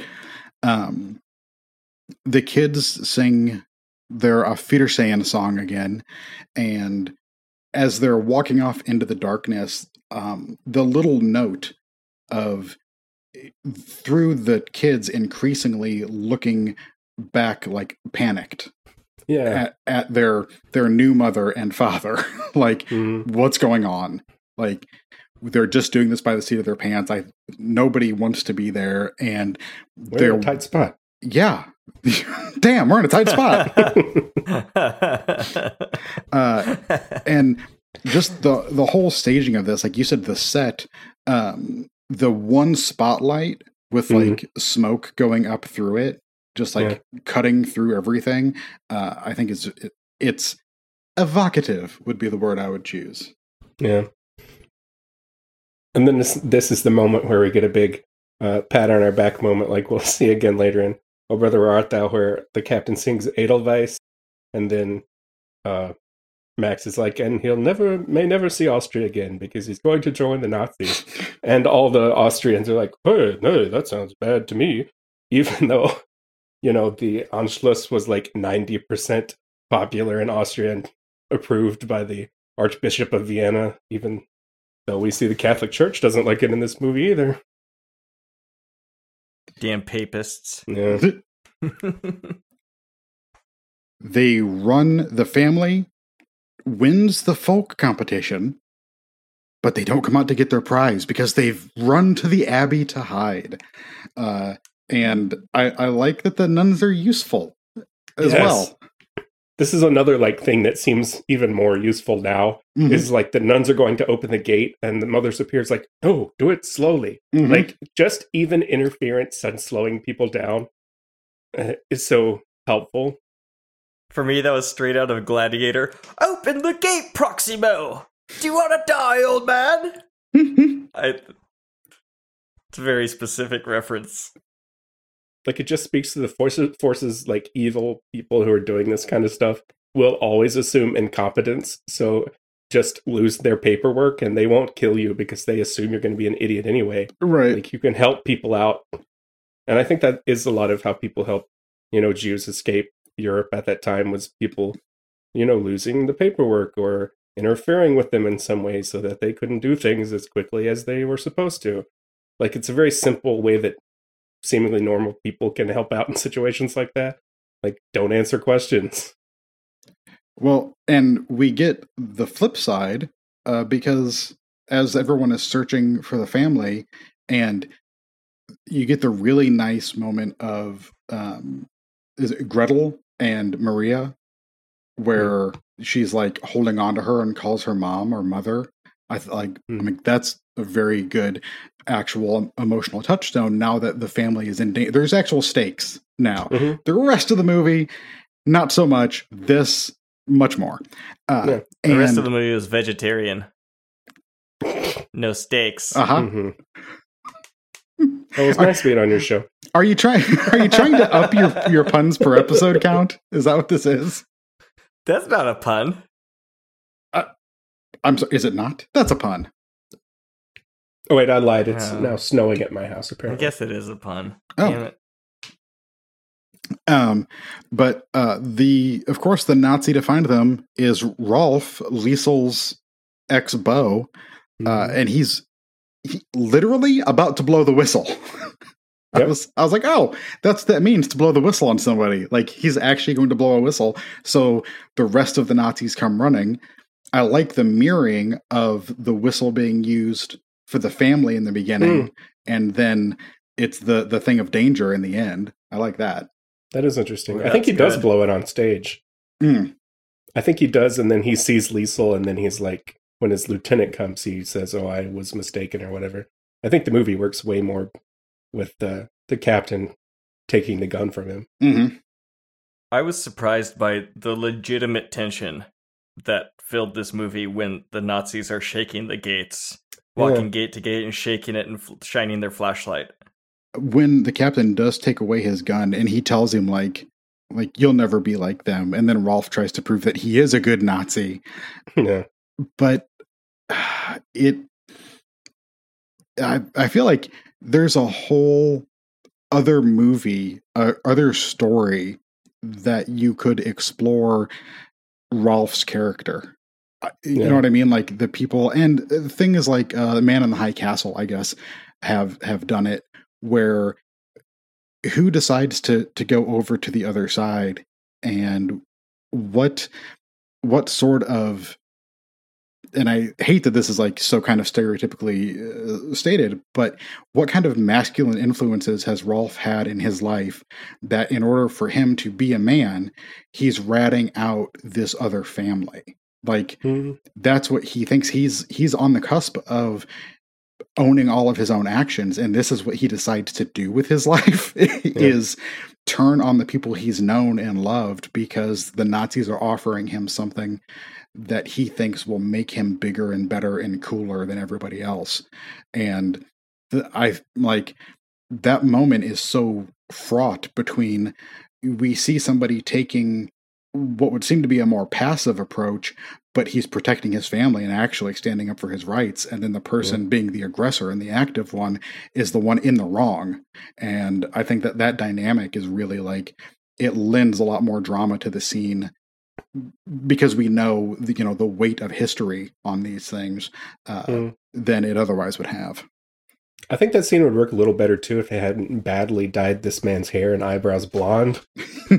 Like if he wasn't so visually Aryan, it would make sense. Like, you're not going to be one of these people. Oh, they only want one thing, and it's disgusting. Yeah. So the family runs to the car, and I like the sisters going, "We've sinned." I love that's a pretty good joke. Those crafty nuns, you can't trust a nun around a motor vehicle. Yep.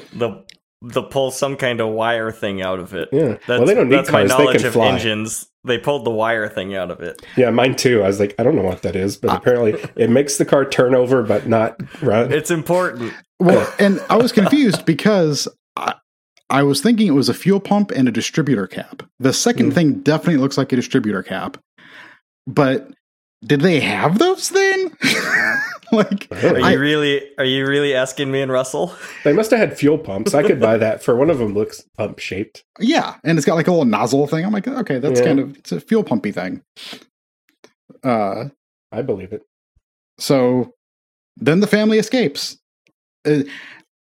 There's an article that went around a while back called something like "When Movies Just Ended Because They Used to Know How to End." And well, also they didn't have to have credits at the end of movies. Yes, just the fact that it's like, monster's dead, we're done. Like we've gotten across the line and we're done. Like, that's it. Fucking movie's over, guys. Go home. You've gotten your 3 hours worth. The lack of credits being front loaded on these old movies is always a little shocking to me because I'm often looking for that closure where I'm like, okay, let's see what this song is as I sit in a dark room and let some names roll up. But when the movie just ends 3 seconds after the last shot, and then suddenly I'm back to my TV menu, it's like I'm teleported instantly back into my living room as opposed to slowly making the journey back. Yeah. On Disney Plus, they advertise Hamilton for you. Immediately afterwards, and it's like, well, there's Daveed Diggs. I'm back in modern day instantly. I do like the opening credits with musicals. It gives you a nice time for the so you can do the overture during the credits. I've taken to on my Plex account. You can set it up to play trailers before your movie. And this is an anthem to Sean. I requested more trailers in my life. I said, Plex, play me 2 trailers before I watch a movie every night. Yeah. And that's what we have to remember Sean is sort of like the people of Austria and that he buries his head in the sand when the trailer comes out. I love that you called me out for being, I think you said psychotic, for sitting in a theater and closing my eyes and covering my ears and humming when I see a theater. I'm just imagining that happen. If you go to this theater with Sean and then you're watching the trailers and suddenly la la la la la la. Well, if I'm there with a friend, I try to subtly do it. So I don't really tell my friends that I do it. So I just kind of sit there and like try to be real sneaky about it. I love it. That's I famously get weepy at movie trailers. I mean, I get weepy at movies in general, but Did you cry any in this movie? For tear? Okay. when he says the thing about I don't know my children. Yeah. And oddly enough, when the children are first introducing themselves and Gretel is actually sweet to Maria. Everyone else has been mean. Oh, yeah. And she's like, I like her. I'm like, and I think there is something, the parental part of me that is like, my youngest is now 6 and growing out of this phase.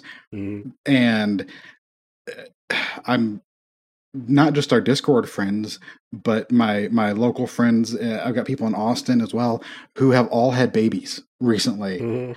And there's a little bit of me that's like, shit, it's done. Like, I'm entering a whole other phase of my life because I'm done with that now. And I think it makes me a little wistful for a little nugget to hold and snuggle and puke on me. I definitely tear up at a few moments in this. I can't remember exactly all of them, but definitely is one where he joins the kids singing, and then after that where he apologizes too. But also the one, like the scene where they, dance and fall in love. Yes. And like Maria's so taken off guard, and they're like, your face is red, and she's like, oh, I guess I'm not used to dancing. Like, she comes up with all this stuff on the spot. Josh, did you connect with this also being a step parent and having Maria come in as basically a stepmom? Yeah, that's interesting. There was that aspect of because it's a oddly fraught relationship to be on the adult side of, because when you're a kid, it's rough, but you don't have a whole lot to compare it to, and you don't have a lot of understanding. Now, not only as a step parent, but having had 2 of my own biological children, it is like, and you never know where the line is of, when do I step in? When do I say certain things? Because you don't respond to me the same way that you do your natural parent. It's a tough line to walk. And that early on thing, because I've gone through several seasons of this with Olivia. When she was like real little, she was like about 3. She loved me because I was big and she could climb on me, and that was fun. Mm-hmm. And then there was a couple years of kind of being obstinate. And now we're back to very sweet, and we play together all the time. I think part of it is I can show her Mario Brothers now, and we can play games a little bit. And so it's a little bit easier. We have more things we can connect on. But yeah, it definitely brings a little bit of that up as well. I want to play Mario with you. Oh, it's so good. The Nintendo Switch. We're talking 2D? Oh, yeah. Oh, never mind. But then we do also Mario Kart and the new Mario Party as well. So, yeah. I'm terrible at 2D Mario. They're way too hard. Oh, yes. I can do like the OG one, but then you get into like 2 and 3 and I'm trash. Give me 3D any day. Watching a little kid navigate 3D space is very amusing. It gets frustrating because you want to grab their little thumbs and like, the camera goes like this. But it's really funny to watch like her play Mario 64 and that kind of stuff. So that brings us to the end. We got to rate Sound it. Of Music. Don't forget to rate it, Sean. Let's rate it. Let's rate it. I think this movie would have been a 3 out of 5 for me had it not been 3 hours, but that knocks it down a half. So I'm going to sit at a solid 2.5 out of 5. There you go. It was just a marathon session of a movie for me, and it was almost like an athletic experience watching this thing in one sitting. I felt exhausted by the end of it. But I'm really glad that I watched it, because like I said, knowing where so many of these references come from, and then seeing some of like the sequences in the actual Austrian village and mountains were definitely worth watching. So I'm happy that you chose it, Russell. Josh, what did you think? As so often happens in the show, I believe my rating went up a full star talking about it here. That just makes sense when you're analyzing something more fully. Well, I appreciate the movie way more after talking about it with you two. Yes. It also, I had a deep appreciation for it, its place in history and its technical achievements. But I think I'm going to compare it to something that it should never be compared to. But the other night, I watched the Scott Adkins movie One Shot, which is a military action film which seemingly takes place entirely in one camera shot, which I also appreciated from its technical standpoint, but I didn't like the movie. Right? It was too mean, and the military stuff was like too dour, and I'm like, I want some Jason Bourne kind of bullshit in my military thing. Like, yeah, I want satellites that do all kinds of stuff. But that movie, I had to give I think I gave 2 or 2.5 stars, because while recognizing it, I don't want to ever go back to that world. It is long, but I enjoy, especially that first hour or whatever, the vibe of it. Like, if I'm by myself in the house and I need to put something on to keep me company, this is the perfect thing to put on. I understand why there was another class when I was in elementary school that played this all the time, like as your movie day kind of thing. And I understand why you would put it on. Like, it's very soothing and comforting kind of movie, and beautiful to look at while it's going on. So I'm going 4 stars. Wow. Yeah, for me, I mean, I have nostalgia for this anyway. And so, I mean, I love all the grandma songs. I love all that stuff. It's a gorgeous movie. I think coming to it as an adult, I really even appreciated that so much more about it. Like, just how well it's technically made, and like, it's extra in every way. It doesn't have to be. They didn't have to have so much of a budget on this. They didn't have to go to Austria and film everything there. Like, I mean, I love everything else about it anyway, and so when it comes to that, like, that pushes it up. It's still like an imperfect movie. I wish it had more teeth to some of this stuff, but I still think this is a 4.5 star for me. And a heart. Aw. I love it. No one else ever uses the hearts except for me. I always give hearts. Hearts are how I see if I liked the movie or not. Yes. Like, even if I give a movie a 2-star rating, even if I sort of like it, I can still give it a heart. Mm-hmm. Or if I appreciate a movie and give it like 3.5 stars, but I didn't like it, I don't give it a heart. Yep. That is. I do struggle with that when I like a trash movie, but I really dig it. So I'm giving it a 4 out of 5, even though the quality of it and content or whatever is a 1.5 or a 2. I'll give him Max Maven's Mind Games a 1.5 and a heart. I kind of just want to put a note at the top of each of my Letterboxd that just says this rating is based on my experience watching it, not the quality of the movie overall or something. That's what I put on like all my lists. It's about my enjoyment of this movie and not anything necessarily else, because I don't know anything. Mine is because I'm very regimented in these things, so I have to have a system. The system is how much would I like to revisit this movie? I do that in rankings, yeah. Yeah, the 2.5 is like, if it's on and I'm around, I wouldn't necessarily turn it off. Anything lower than that is I'll go out of my way to avoid it. Higher is like, I'm definitely doing this again.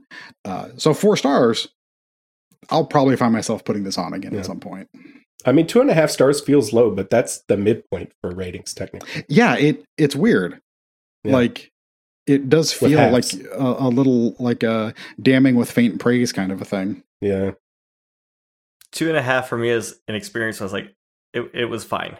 Yeah, that's generally what I put. There was some good, there was some bad, and overall, I was just pretty even keel on the whole experience. Yeah. If it's 2.5 with a heart, it's probably slightly better. If it's 2.5 without a heart, not really that good. Well, Russell, I love when you and we watched The Raid recently, and that was the biggest swing you and I have ever had. Me, 4.5 stars, you, a half star. That went on my list of worst movies I've ever seen. I find this is so fascinating to me. I love, Russell, I love your Letterboxd reviews. Like, I appreciate your ratings, but I love when you write things, because you are so often on the opposite end of the spectrum from me, but I love the way that you think about them. And like, I appreciate your thought process. There's another person who I'm fascinated with on Letterboxd who frequently has rankings similar to mine, but I hate their reasoning. I read their reviews and I'm like, this is utter shit. I hate this. I don't want you on my team. And Russell, I'm like, I feel like we could have, was it Lincoln's Cabinet where he had everyone who was on opposite sides? So you could come out somewhere in the middle. Like, that's what I feel like with reading your reviews, Russell. What was it like? Something of Rivals. I can't remember. That was the big Doris Kearns Goodwin book about it. Team of Rivals. That's it. Yeah. I feel like there are a lot of people who follow me and who realize if I give a movie a bad review, they love it. So that's why I try to write reviews, because I know that's helpful. Yep. I don't get why. I mean, I understand if people don't have the time or the spoons to do it. But I'm like, if you're using Letterboxd, write a review so I know what you thought about it, so I can have a thought about what do I think about what you thought about it, and then do I want to watch that movie based on. My reviews are more for my personal memory of just, that's if also somebody really asked me 18 months from now, what did I think of that movie? I'll be able to go back and just give you a couple little notes. Yeah. Because I especially since COVID, I think I've doubled or maybe even close to tripled my movie watching. Well, I definitely did it's getting hard for me to keep them all track. That's why starting Letterboxd about a year ago now was when I started using it. Has been like a real game changer. Yeah, I think it's great. That's why I like to rank things, because every year I always read these. Here's the 10 best movies of the year. I'm like, I couldn't tell you 2 movies I watched this year off the top of my head. While we're in break, I would like you to compile your 2 or 3 favorite movies from 2021. I mean, I have the whole list, so we can look for that whenever we get to it, yeah. All right, well, let's take a few minutes, and we'll get back to it. All right. Nice. What do you say? Welcome back. What do we do? Like, my brain is frozen. Literally frozen right now, Sean. Literally? You're also you don't have to introduce it. We can just start right away with Russell's list. All right. 2021 movies. What do you got, Russell? We want like a what? Top 5? Sure. Yeah. Okay. These are new to me watches. These are not 2021 releases. 5 to 1, please. 5 to 1? Okay. First, I'm going to go through new to me, so not from 2021. Number 5, 5 stars. Harlan County, USA. Covered Good on this movie. very podcast. Yes. Great movie. Number 4, Goodbye Dragon Inn. Never heard of it. It's in Taipei, so whatever country that is. It's about this movie theater that is closing, and it's showing this 1967 martial arts movie. It is the epitome of slow cinema. So it's like you see people sitting and watching the movie. You see like the custodian lady going around carrying a bucket upstairs to catch a drip. There's a guy who's there sort of cruising, trying to find a gay hookup. That never seems to happen. We see like at the end, maybe I shouldn't spoil that, but you know, there people come to see this movie. It's on a rainy night in this sort of dimly lit Taipei theater. It's fantastic if you're into slow cinema. I love it. It's from 2003. I saw that in theaters at the Belcourt. Beautiful. So good. Number 3 is actually a short film. Oh, go ahead. Have you seen, it's a French movie. Fuck, I can't remember its name. It's about a woman who Ratatouille. is working at night as a prostitute, and at one point it shows her make a veal cutlet start to finish. So you just sit there for like an 8-minute shot as she batters the meat, flours the meat, throws it in the pan, everything. Jean Dielman. Oh, yeah. Oh, yes. I think it's on Criterion or something. That's been on my list forever. Yeah, that was one I watched in a class. And yeah, I think I would love that. One of the longest experiences of my life, so you would probably love it. Yeah, probably. It's both French New Wave and slow cinema. It sounds very much me. All right, what's your next one? What was your short film? Number 3 is actually a short film from, I think it aired on Adult Swim. It's Jack Stauber, and it's called Opal. Have you seen this? No. It's like a mini musical. It's really good. It's like a claymation, creepy musical. What era of Adult Swim? This is from 2020, so just the year before. Yeah. Okay. It's really new. I think you can watch it online. Yeah, I haven't kept up with the newer stuff. I rewatched, what is it? This House Has People in It? Oh, God. Yeah. Yes. That had a whole ARG that I followed for a while. Oh yeah, that whole thing was fascinating. My oldest was she's very into those things. So she's the same reason I'm watching anime now. Yeah, is to like find things to connect with her about. I think I prefer unedited footage of a bear a little bit. Oh god, that is so good. That one's really good. Yeah. I mean, none of them are going to beat Too Many Cooks, but unedited footage of a bear is really good. Yeah. Okay. What's your next one? Number 2. We talked about him. Oh, this was also covered on this podcast. I saw this in theaters at the Belcourt 2. It's Federico Fellini with 8.5.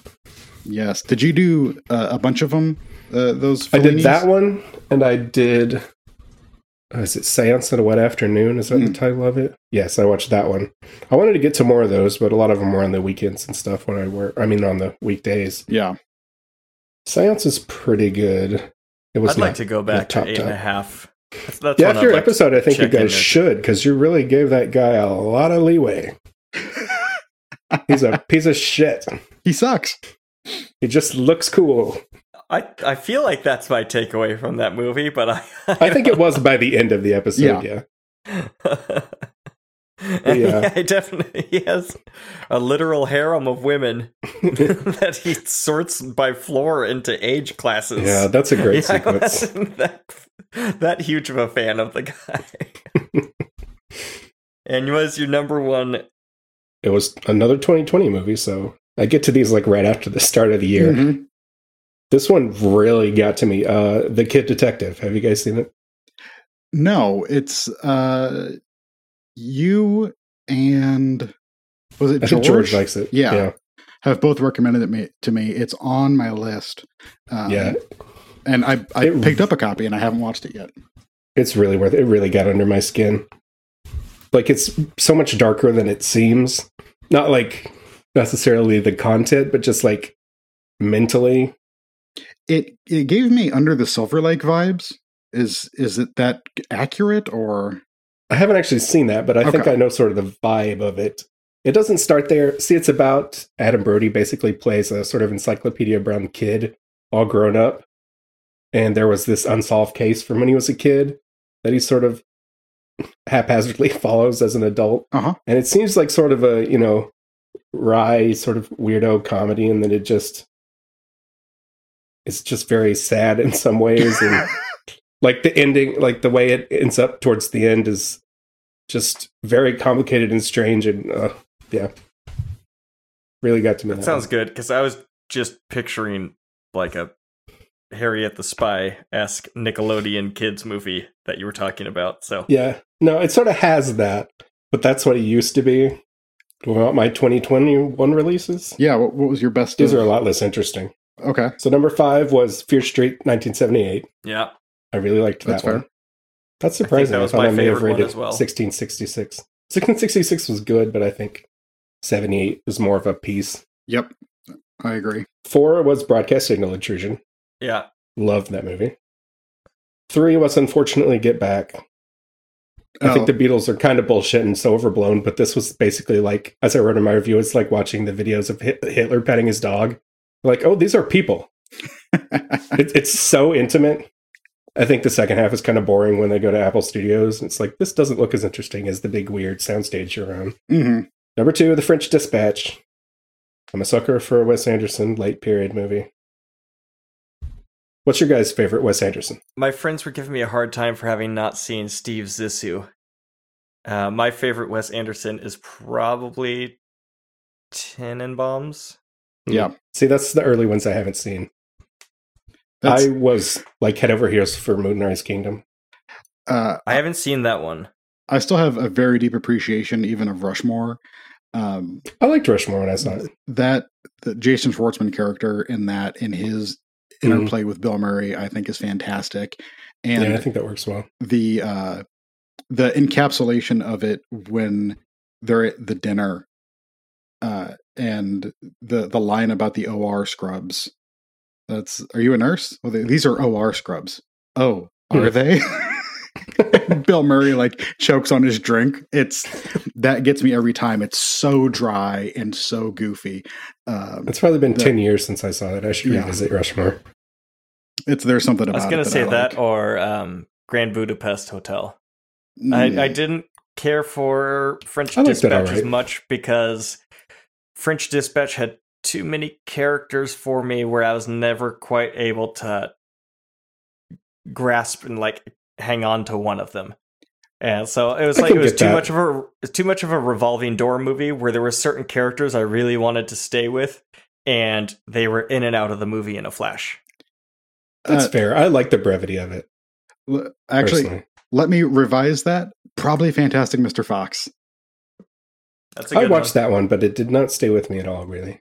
I don't know why. That is one that I get definitely choked up watching it.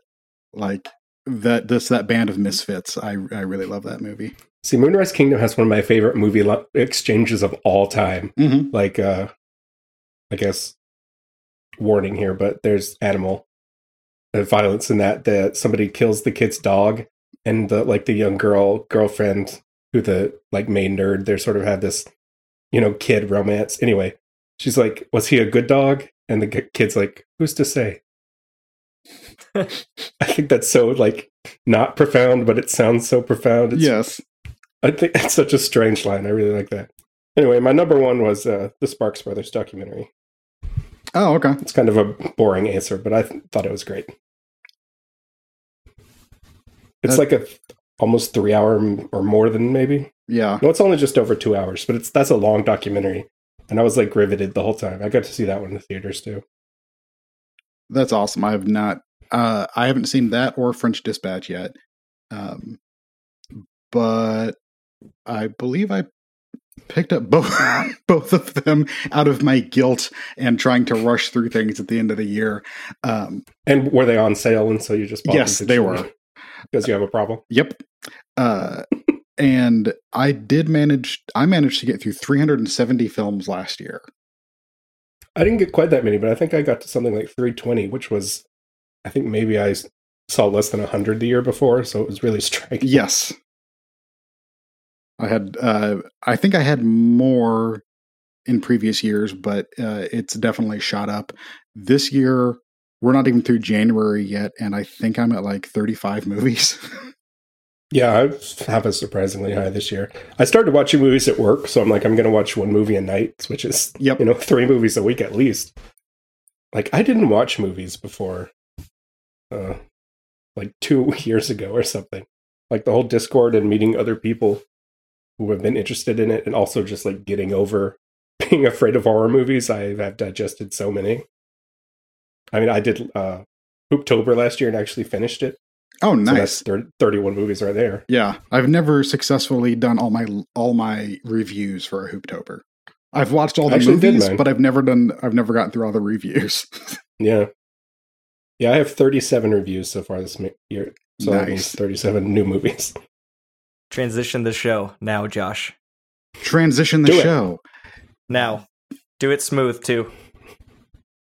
You know what else is smooth? The vocal stylings of the Soggy Bottom Boys, which we were introduced to in Oh Brother, Where Art Thou? The 2000 film from the Coen brothers. I'm proud of the effort. That wasn't bad. Thank you. Yeah, that was good. You could also have said, what else is smooth? The smooth feeling of Dapper Dan hair cream. Dapper Dan Brill.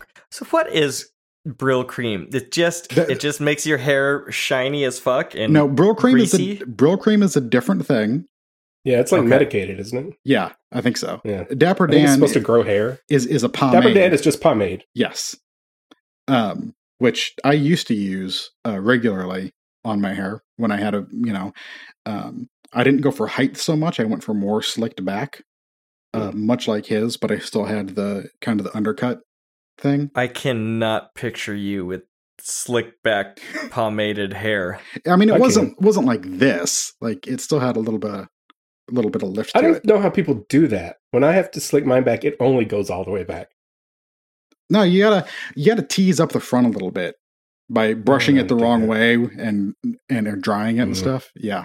It's a whole rigmarole to deal with it, which is why I just have this right now. It's fine. So we are going to talk about Oh Brother, Where Art Thou from 2000, Coen Brothers film starring George Clooney, John Turturro, and Tim Blake Nelson as our heroic, in quotes, trio.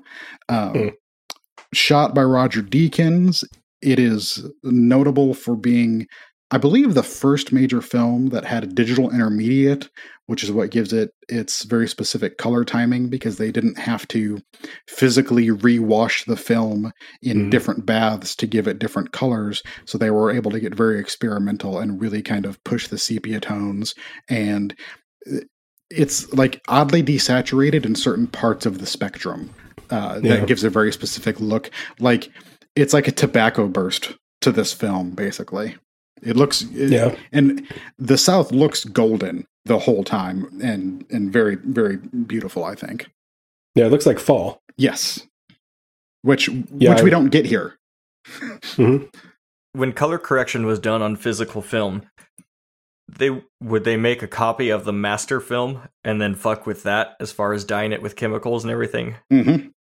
How do you make a copy of They would film? always have an insurance policy, basically. You'd always have that master that's the raw footage. Yes, which is when they remaster stuff, they go back to that and then have to recolor time it again. And you would get a very broad spectrum of prints because as you run the film through the bath, it collects the washed off chromium or whatever the salts are from the clear parts of the film. And so it becomes less effective over time. So the more copies of the film that you run through the same bath, that looks different. And then you have to make a new batch with hopefully the same ratios of chemicals, which then that one might look different than the last one you made. So before the digital intermediate came about, your print could look a pretty wide spectrum difference from the actual intended look. So this was like a big deal to get something that was so specific and could be distributed widely. And this was still not distributed digitally. I worked in a theater a little bit of this year, and this was still everything was prints at this time. So with the digital intermediate, you just right-click and hit Save As? There you go. Sounds so hard, like just drag a little bar in a computer and make it a little more red or a little less blue. Yeah, but the integrity of film, Sean. Well, I'm just saying, I marvel at the old ways. The fact that people were able to edit coherently and add a score and color time things, and it was all done by artisans, people who, I don't know, I can't even begin to understand the craft that went into so many of the behind the scenes things. Well, and now everything is so easy. Now it's just grab your camera, record some ADR at the end, and like everything else, you can do the job of hundreds of people now. Yeah, with now the pores post-production software. Yeah, it is. I think important that Roger Deakins was the one to do this because he is currently. He reportedly does not give a shit what he's shooting on. It's like, if we want to shoot film, if we want to shoot digital, we want to shoot a big camera package, little whatever. Videotape. Yes, he puts whatever kind of the same thought process into work, no matter what the medium is. And he'll try to get a good result out of it. So he's a professional. Yes, as opposed to some people who are very hoity-toity and will only shoot film and would never, I very much would be an evangelical. There we go. Evangelion. Yes, I'm a neon genesis evangelion for digital filmmaking, and I think the Tarantinos and the Christopher Nolans of the world have their place, but really, for practicality's sake, like the Robert Rodriguez in me is like, shoot digital. You can do so much more with it.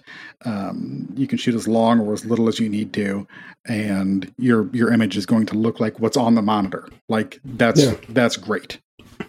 And I would watch the Robert Rodriguez directed sections of the remake of the original Scream in Scream 2 before I would watch any Tarantino movie. So. This is our second Deacons. We've also done Blade Runner 2049. Oh, yes. And so that just goes to show that movie was all digital. Yes, and I don't even know if you're Roger Deakins. I don't even know what you're shooting. Like, how do you set up as a cinematographer when so much of the movie is computer generated? It changes like what it means to be a cinematographer. Okay, Deakins in and of himself is a very good guy to follow. Like, to go down a rabbit hole of this stuff. He had his own podcast. It's on hiatus for the time being because he's in production. But he gets like deep in the weeds with this stuff on his podcast. I believe that's even where I heard the story about the DP that had to reshoot Scream because the first version got scrapped and the first DP got fired. I remember you saying that. Yeah. And then, but there's a whole lot of videos on YouTube, and Deakins has been very open in documentaries as well, talking about his process and melding the computer generated world with the real world. And like, what's his podcast called? The Deakcast. I think it's just Team Deakins or the Roger Deakins podcast. Definitely sounds like something I'd like to check out. Yeah, he like for technical, it's not even that technical. He's very conversational, and it's him and his wife. Like his wife works on set with him and is his collaborator, and he gives her a lot of credit, which I think is very beautiful as well. And moving from Deakins, what connection do you guys have to Coen Brothers movies? I'm trying to think. I've seen some. No Country for Old Men, Fargo, Lebowski. Yes. No. I've seen the ones people haven't seen. I actually watched a Hail Caesar earlier, like a couple months, maybe last month or maybe this month. Not a very good movie, but Clooney's really good in it. One of my big notes here was that I think the Coens really bring out the best of George Clooney, who is not someone I generally like, but it was pretty good in this, apart from his lip syncing. You need to put a little more emphasis on that title. Hail Caesar! Hail Caesar. Oh, that it were so simple. Oh, that it were so simple. I was turned on to Clooney in From Dusk Till Dawn. I seen Clooney in that movie when I was about 15. I thought he was pretty badass. Is that like a vampire movie or a romance or very generic title? Yeah, it starts off as like a Tarantino-esque robbery movie, and then halfway through takes a hard turn right into Robert Rodriguez vampire shit. It's a pretty wild, bonkers movie. Interesting. Josh, how about you? This is where I feel old because I like grew up with the Coen brothers because of Raising Arizona. Or like, that I've seen. Yeah, that was always around. And then I have a very distinct memory of my parents renting Barton Fink. Oh, yeah. I love Barton Fink. And my dad, like, a lot of times they would rent movies and watch them, and then I would watch them like the next day before we return them or whatever. And they watched Barton Fink, and my dad was like, it's not. I don't understand it. It doesn't make any. And I watched it, and I was That's the appeal. I was like, this is wonderful. So I was like 12 years old or something. Did they do the Hudsucker Proxy? Yes. Yeah. I like that one too. Yep, that was their follow-up to Barton Fink. Yeah. And Blood Simple is literally... I watched that one because of this podcast. Yeah, thank you. Great. It is one of my very favorite movies. I think it is like such a good debut movie, and making something out of very little. I think they do that very well there. And then, like, I lined up at the theater to go see Fargo and Big Lebowski. I've seen almost all other movies since then in the theater, except for Buster Scruggs, I guess. I haven't seen that one. Which was a Netflix premiere. And then I went and saw Joel Coen's Tragedy of Macbeth a couple weeks ago, which I thought was just a very beautiful experimental staging. Huh. Yeah, I still get to see that. Had some good ones and some bad ones. I've heard that. A couple that stood out to me. I like a short story movie.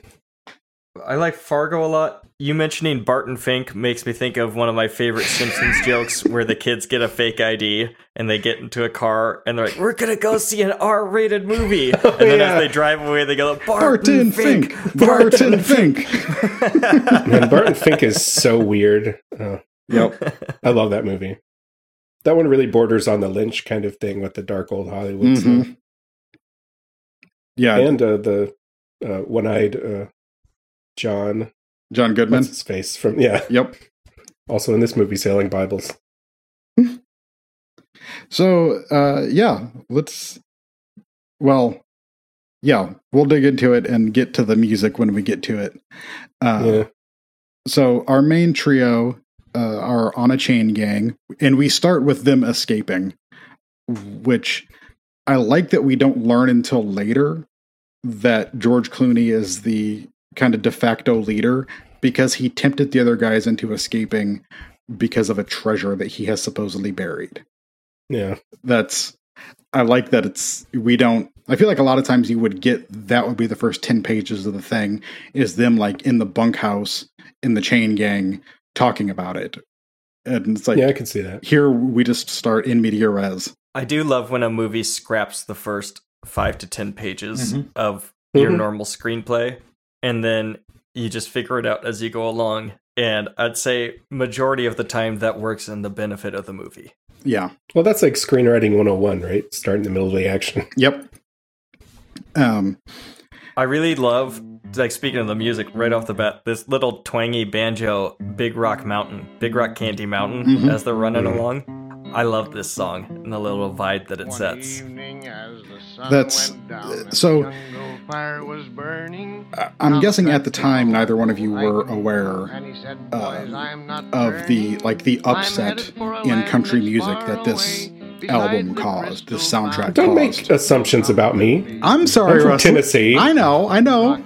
This was a goddamn smash hit. Yes, like this, especially the soundtrack. And I don't really understand it rewatching it, but this was a cultural phenomenon for some reason. It has legs that stretch into country and Americana until today. Like, this is still a stone solid reference point for things that people are doing, and a whole like subgenre basically of Americana. It really should be. Yeah, the classic dark. I love this old folk stuff. Yeah, it's so good. It's so, I think, evocative, and it feels, even though I myself am a transplant, I've spent most of my life in Nashville. It feels like ours. You know what I mean? Like, it's like there's certain things that can only come from certain places, and I'm like, this is this type of South, and I really the movies could have felt that way too. Like, I remember watching this movie with my grandparents who do not watch movies. Okay, and rewatching it now, I'm astounded by that because it says like goddamn 2 or 3 times in this movie. Like, they are very conservative, don't ever curse or say anything bad. This is the only this is my grandfather, who the only other movie I've seen with him was I went to the theaters to see The Passion of the Christ with him. Oh my. Okay. God. Yeah, this movie, like, it did it pulled in the olds as they would be, like no other Coen movie ever has. I mean, it really did reach across a lot of divides. Did they also do Inside Llewyn Davis? Yes, they did. That has better folk music in it, and it's a better movie. But that is a nice through line between the two. Yes, that was my line when I was like, they've made 2 of the best music movies with this and Inside Llewyn Davis, because incredible movie. Llewyn Davis fucking hurts to watch. I listen to that album all the time. Yes, that movie is astounding, and as someone who tries to, I guess, does have a career in the arts, like, it speaks to me Sean, in ways that, like, all of the music overall. You like Big Rock Candy Mountain? What do you think of? Yeah, like that stripped down version of twangy banjo with a shitty microphone. That reminds me a lot of the Harlan County music. Yeah, and so I really like that kind of folk music. I don't quite know what you call it. Yeah, but like it's like bluegrass Appalachian folk.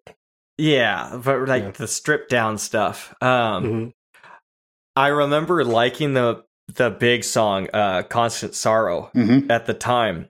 And now I definitely hear it a lot. And both, like, I think people started using different microphones, or at least trying to get that more dry sound where you're adding like a low pass filter so you're not getting that much bass. So it's just kind of up here. And that's also how people sing very nasally in that kind of music. That too.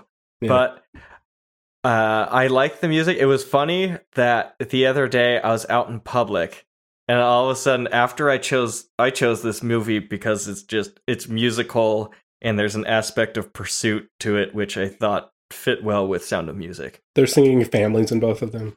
Yeah. I was out in public, and all of a sudden I hear, "Hush, little baby, don't say a word." Dude, it was the weirdest song to hear playing in public. I was like, this has to be some kind of cosmological sign that I chose the right movie for this episode. I like it. I was not as enraptured by this movie as I think I was the first time. Yeah, same here. I think it really has a tone that doesn't work anymore. What Gleam it seemed to have the first time round, I enjoyed it this time, but I wasn't like in love with this movie. I think it has a very 2000 sense of humor, where it's like, look at this man who cares about his hair. Isn't he such a metrosexual?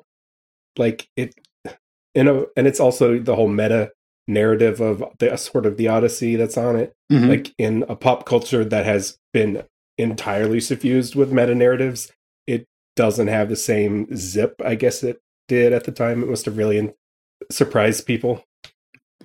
Yeah, thinking back on that Romeo plus Juliet movie and this, which came out within a few years of each other, and people losing their minds at the novel concept of transcribing an old piece of work into something more modern. And now I feel like we're so surrounded by that doesn't even, it's not even a drop in the bucket. You have to break the fourth wall and twist it into the fifth now if you want to get people talking. Yeah. Wow. I didn't feel like I was going to be this much of my minority on this one. Oh. I like it. I just didn't. I think it's fine. It didn't have what they had in Blood Simple that grabbed me, or Fargo, or some of their other movies. I just found that this one didn't grab me. Like, I really enjoyed Turturro and Turturro's great. Nelson. I think they're great. I think all the performances are pretty good. I do too. I get what Clooney's doing, and I enjoy what he's doing. It's silly. Me too. It's all encapsulated in that fight scene towards the end of this when he fights his wife's boyfriend, and he's like that physicality and what he's doing, and I like that he's often the butt of jokes. I like the energy that he brings to it. Yeah. That's, I mean, I appreciate all those things as well. Like, my fourth note was, this is goddamn delightful. So that's kind of where I started with the film. And although many times when people talk about comedies, I'm like, the Coen brothers. That's my type of comedy. I don't do a lot of like normal, straightforward comedies. They don't appeal to me. I've grown my tastes a little bit over the last few years, but this type of stuff is very much like very dry. There's a moment where there's a reaction shot from one of the bloodhounds that I'm like, it's so well timed. Like the edit of it, and the Coen brothers edited this along with another assistant. They edit under a pseudonym of Roderick Jane. So there is something that is very, and I think I'm trying to remember if it is Every Frame a Painting on YouTube that did a profile piece on the Coens and the way that they shot and reverse shot something reaction shot, and they showed like a Coen scripted movie versus a Coen directed movie. and just the precision of the timing that they use with their writing, because their writing is very specific. I mean, it first came to prominence with Fargo, with the accents and all of the stuttering and stammering, especially that William H. Macy does in the movie. And all of those, none of that is improvised. Every every huh is in the script. So they're super precise about what they want.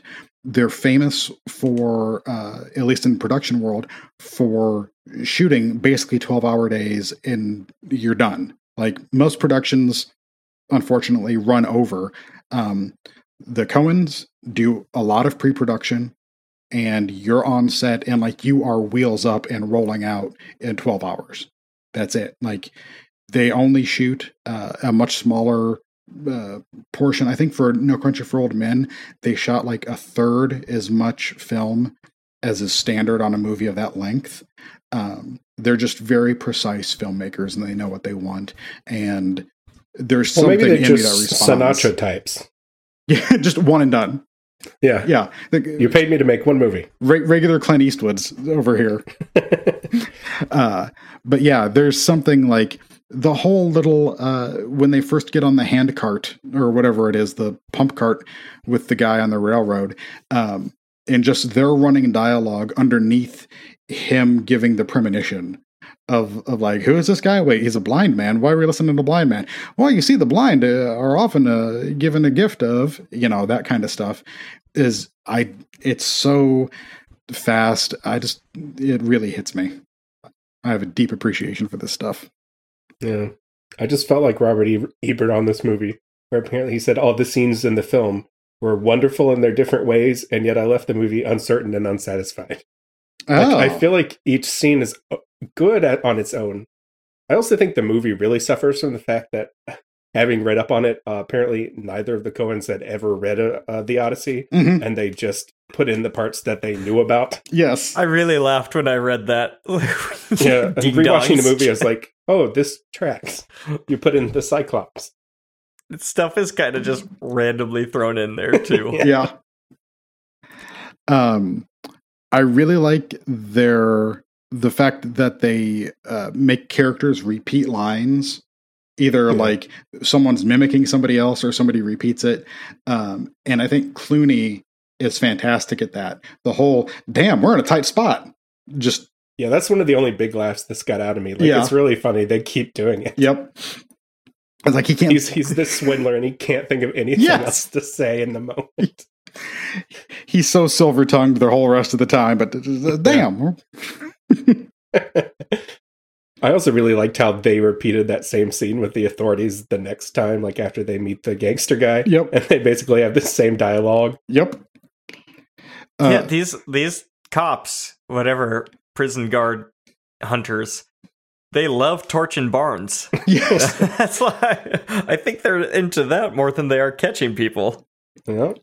Well, they were cops.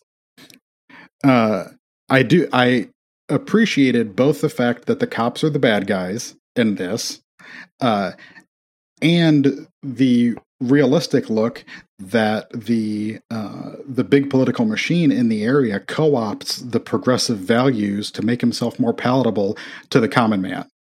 He sees that the tides are shifting and that they don't mind a mixed-race musical group.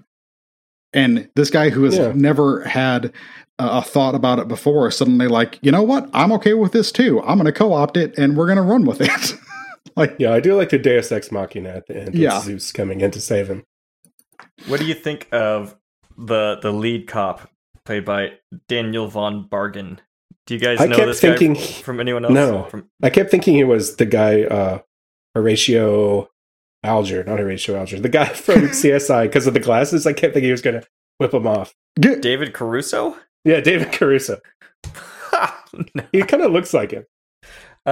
This guy, I know he's really funny on Seinfeld as George's boss, Kruger, and then he was also Commandant Spangler in Malcolm in the Middle. So I know this guy from sitcom stuff, but I enjoy. He's not given a whole lot to do, but I do think he has a pretty scary screen presence with that bloodhound. I mean, he's the devil. He should be. I know him from Silence of the Lambs. He's Who's he in that? He's one of the cops. He's like the SWAT guy when they're going into the building in Philadelphia. He's the commander for that. But in the Chris Isaac scene, he's in that one. But his character is like the man with no eyes from Cool Hand Luke. It's like, yeah, that was a very direct reference. Yeah, definitely pulled from that kind of thing. He's also very much like you know where the title of this movie comes from, right? No. It's from a Preston Sturges movie where about a director who wants to make a movie called Oh Brother, Where Art Thou? And it was made in like the late 30s. So this guy wants to make a really like dramatically forward depression drama. And the studio is like, nobody wants this. They just want a funny comedy from you. So this like dumb idiot, he's like, I'm going to go out and live with the poor and see what their lives are really like. And there are a lot of misadventures and stuff. And he ends up in prison because he gets attacked because he's giving out money to everybody. And he attacks. It's a very convoluted plot to this movie. But he ends up in a prison just like this, and he has a warden like that. And the movie theater scene in this movie is basically taken directly from that movie, where in that movie they go to an African-American church, and they watch a Pluto cartoon and everyone laughs. And so he's like, people just want to laugh. And that's my final thought on making movies. But that movie, Sullivan's Travels, is very much in the style. I mean, the style of a lot of this dialogue, and especially Hudsucker Proxy, has that same very fast. I think the boardroom scene in Hudsucker calls back to that explicitly of like, when they're trying to talk him out of making his progressive picture, and the one is like, it needs a few laughs, and the other one goes, with a little sex in it. And yeah, it's like, which is a really fun joke for a 30s comedy to actually have in it. You don't expect that you're watching it. Yeah, I really like Preston Sturges. Criterion had all his movies for a while, and I watched 4 or 5 of them, and his screwball dialogue is fantastic. Yeah, I think for my money, he and Howard Hawks were probably my 2 favorite to do that. Yeah. So after they fled the chain gang, they end up at Pete's cousin's house, and they get their chains removed. And then he rats on them. I really liked one that got a good laugh out of me was Pete yells at Clooney for stealing from him. He's like, I borrowed it until I did know he was gonna stab us in the back. The plot, such as it is they're supposed to go to Clooney's farm or homestead to find the treasure he buried, but they have to do it within 4 days because the Tennessee Valley Authority is going to flood the region. Yeah. Which harkens back to Norroy, The Curse, when they flooded the town. Oh, yeah. Good call. I did not even put those two together. I haven't watched that one yet. I've heard it's really spooky. It's a good spookum. There's lots of spookums in it. I want to watch it. I'm just fascinated by the whole drowned town thing. I think that's so. Yeah, it really made me think of. I thought it was at this period, but apparently it was like the 1900s or 20s, like that big Pennsylvania flood that wiped out a whole town. I thought that's what they were making sort of reference to.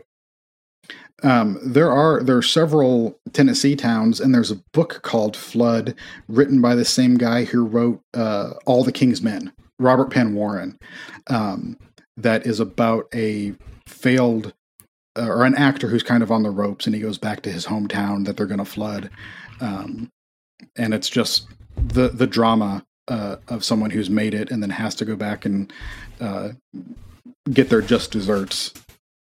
Contrasted with the whole town going away.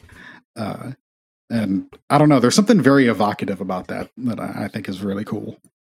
Sure. Your whole life being swept away, your origin. Yeah, that makes sense. There's a lot of, I think, I do not remember basically this movie's kind of commentary on the transition from the South through industrialization, where with Goodman's character and through we have a kind of a takedown of the old religious ways, where the Bible salesman now is a con man, and the music is changing, and they're, we see them when they're breaking the stones. They're breaking the stones for railroads.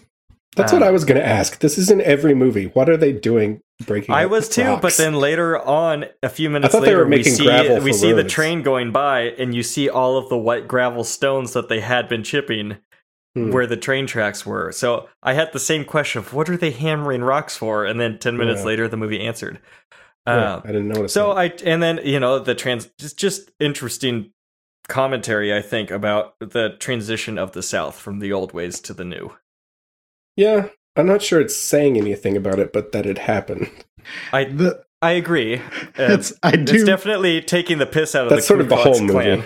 movie. Yeah, the fact that what has been subtext through the whole movie, George Clooney says at the very end when they're like floating on the thing, and he's like, they're going to put us all on a grid, and we're all going to have wires connected to us, and yada yada yada. Yeah. And then it's like, it doesn't matter. Which is very much like the Coen brothers MO, right? Of like, you and all of your earthly worries are really existentially not that important. You know what is existentially important? What's is that? Your soul. And this scene where people are singing "Let's Go Down to the River." What the hell is that singing? That's the best. I think this is the best scene in the movie. It's beautiful. This scene, I was completely engaged. Yeah. And I think there are two moments in the movie where they really use, like, they transcend into a mythicality like that the Odyssey deserves, and they really use like the Southern church here for that. I think the other one is the underwater scene after the flood has come through. Love that This shot. this one really reminds me of Frodo and Sam encountering the elves in the woods in The Lord of the Rings. Like, it's the same exact energy. You have these mythical people floating by, and they're just like looking around. I love it. The voices, how it's mixed, I was just picking up like a different person's voice. Who would slow, kind of pop out above the mix. And so it just felt angelic. And when the camera would move, the sound mix would move with the voices. And then Tim Blake Nelson, like, steals this scene. It's his scene to steal, but man, he's so good in this when he runs out in the water and talks about salvation and his sins have been washed away, and just seems like truly believes like this is his fresh start now. I think I really like Clooney in this movie. I think he's having a lot of fun. But Tim Blake Nelson, I have a hard time picturing him doing anything else, because this role is so, like, he inhabits it. Like, he's never not contorting his face. He's always, like, his movements and everything just feel like this doofy character. And I think casting directors sort of had that problem too, because he always seems to play this sort of guy. Yes. Did he ever play Barney Rubble? Because he should be Barney Rubble. That's totally That's fitting. a good cast. Yeah. I mean, Goodman was Fred. Yeah. Do you guys have any connection to sort of like this hymnal Southern music? I was raised in a Presbyterian church, and so my religious music was just a pipe organ. You go through verses 1 through 4, you go to the bottom of the page, verse 2, bottom of the page, verse 3, and the churches I went to, people did not sing well. There was no harmonizing like this. There was no like, oh my God. Because if I experienced music like this, I probably would have felt more like the Holy Spirit alive in that church because of the harmonies and everything. But no, this was not my experience of religious music. I really like this kind of like beautiful religious music. And it's always strange to me because I'm very much an atheist. This stuff really moves me. And I think it's just because it's like really beautifully written. And like, you know, if it's arranged right, no instrumental choral music is just gorgeous. But I love all this sort of hokey religion music, the kind they play later with banjos and all that kind of stuff. My only connection is that the company I work for owns the record. So buy it on vinyl or CD wherever you pick up music. That would be a nice vinyl to have. Does that mean we're sponsored? You know what? I'll have to talk to legal. Please don't. Please don't. The less people that know about this show, the better. Yeah, you're right. It means I can keeping full songs in of Can't Hardly Wait and movie soundtracks. Man, at this part of the movie, I wrote down everyone in this has a different Southern accent. Yeah. Yes. Tommy definitely does. Yeah. Is that, And are so you does, guys there yet? Meeting Tommy? Yeah. Yeah, sure. So I did forget that Delmar knocked over a Piggly Wiggly, which I did not realize was around at this time. But apparently Piggly Wiggly was one of the first self-service grocery stores, like founded in the 19-teens. Oh, really? Yeah. I thought it was whatchamacallit. One of them, there are anachronisms Yeah. in this movie. It feels like it. So, what would you guys trade your soul for? Because being able to play guitar well doesn't seem like a fair trade to me. I mean, I'm not using my soul, so I'd sell it for probably most things. A large pizza. Yeah, why not? No mushrooms. I'll trade you your soul. I'll send you a pizza for your soul. Okay. It worked out for Bart Simpson. Yeah, I was going to say, this is going to be a real This is exactly where my mind is going. Well, Tommy is obviously Robert Johnson, and we're meeting him the day after his famous well, he's deal also with the devil. Tommy Johnson, which is the guy that Robert Johnson stole that story from. He's a real person. Wait, what? Yeah. That's amazing. Much like Babyface Nelson is a real person. Yes. Yeah. But I love it's almost a Eric Roth kind of a thing with the feather, Tom Hanks, box of chocolates. Who's that guy? Forrest Gump. There Valentine's we go. Day. Yes. Valentine's Day. The guy who wrote Forrest Gump, it's that kind of a thing where it's like they touch on all of these situations that happened in the South kind of in this time frame. It's like your cultural tour of the South where everything gets name checked at least. Yeah, and generally only name checked. Yes. Yeah, it's there for window dressing for the most part. Yeah. Especially the character of Tommy, who I don't know why they keep bothering. He has maybe 5 lines. Yes. He tells the story of selling his soul to the devil, who is the description of the jailer. Yeah.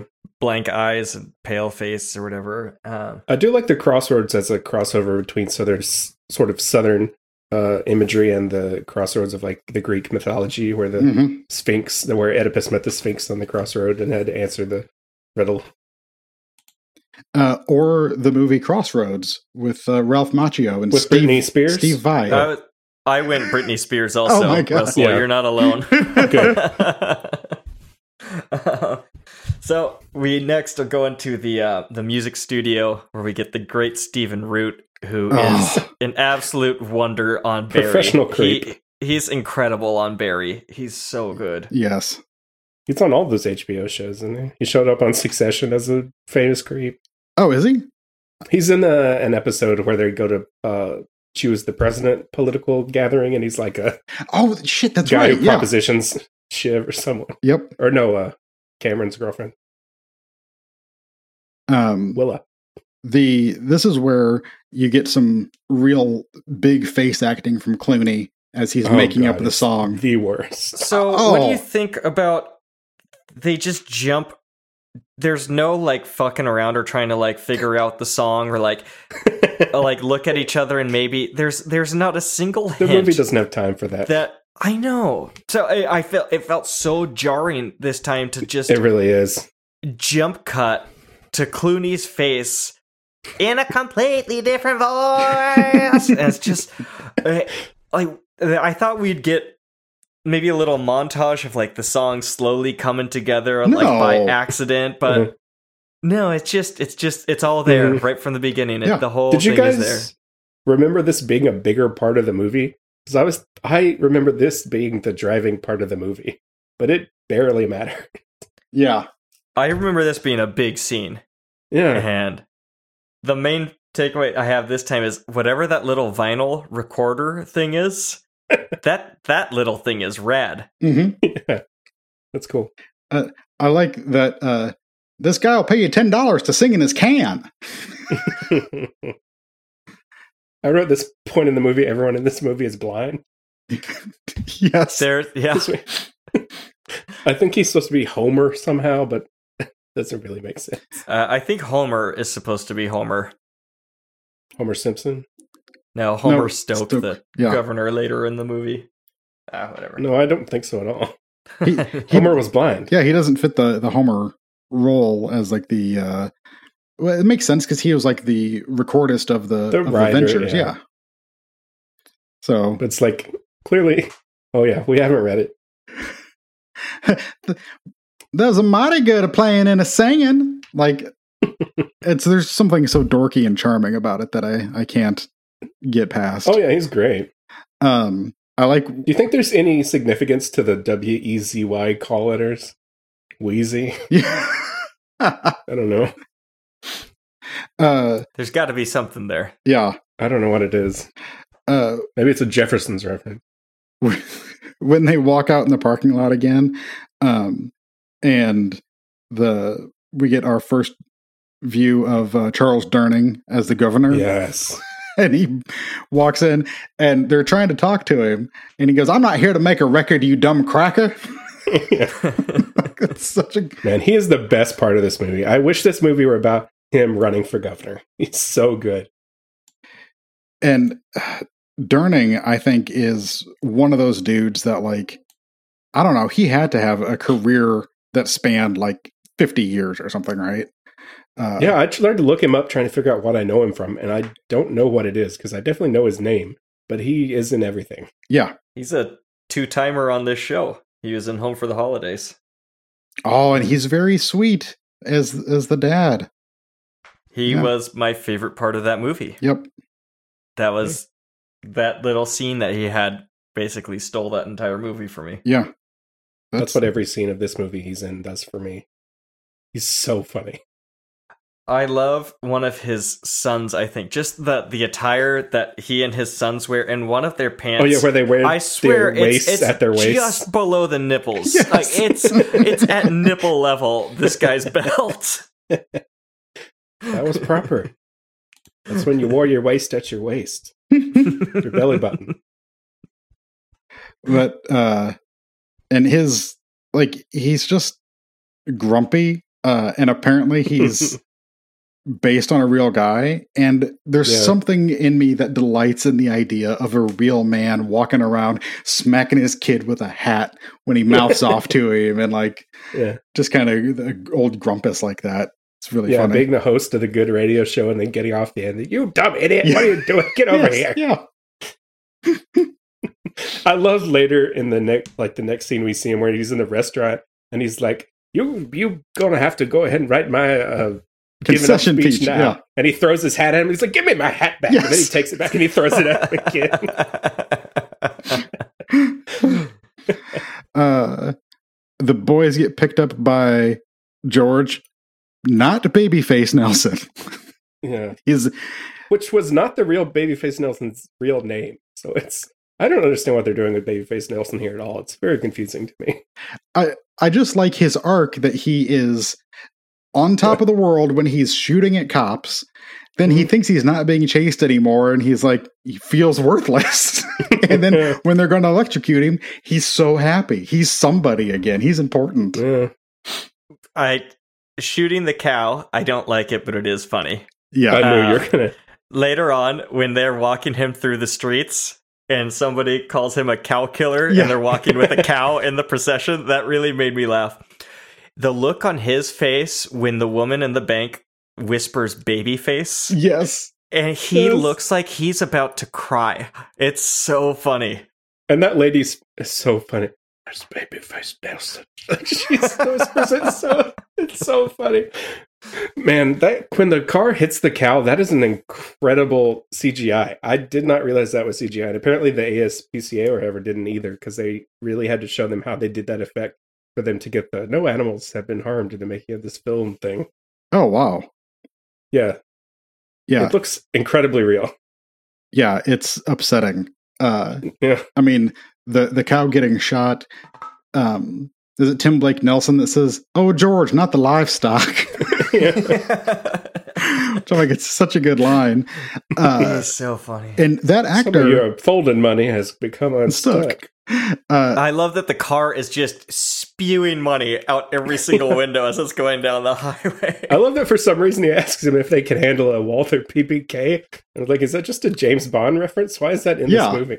And then he pulls out a Tommy gun. This actor, he's in most of our many Coen Brothers movies. And he's just one of those like that guys, which I think the Coen Brothers are just great for going back to kind of their stable of actors. But he's a New York dude who, always plays these wise guy gangster types.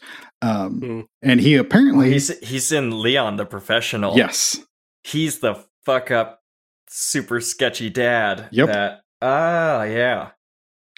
Yep. He's also that movie, Leon the Professional. Mm-hmm. I think the more I think about it and the older I get, the creepier that movie becomes. In high school, I did not quite see that movie the same way I do now.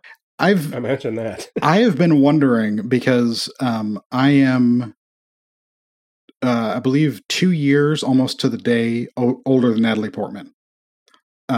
So very, very close, and I loved that movie when it first came out. Had a crush on Natalie Portman. I feel weird about it now as a 42-year-old man. Like, as a 12-year-old Natalie Portman or whatever, I'm like, is that fucked up? But it wasn't then. I get that. But is it now? That's how I felt about Friedrich in The Sound of Music. When I was a child. I love it.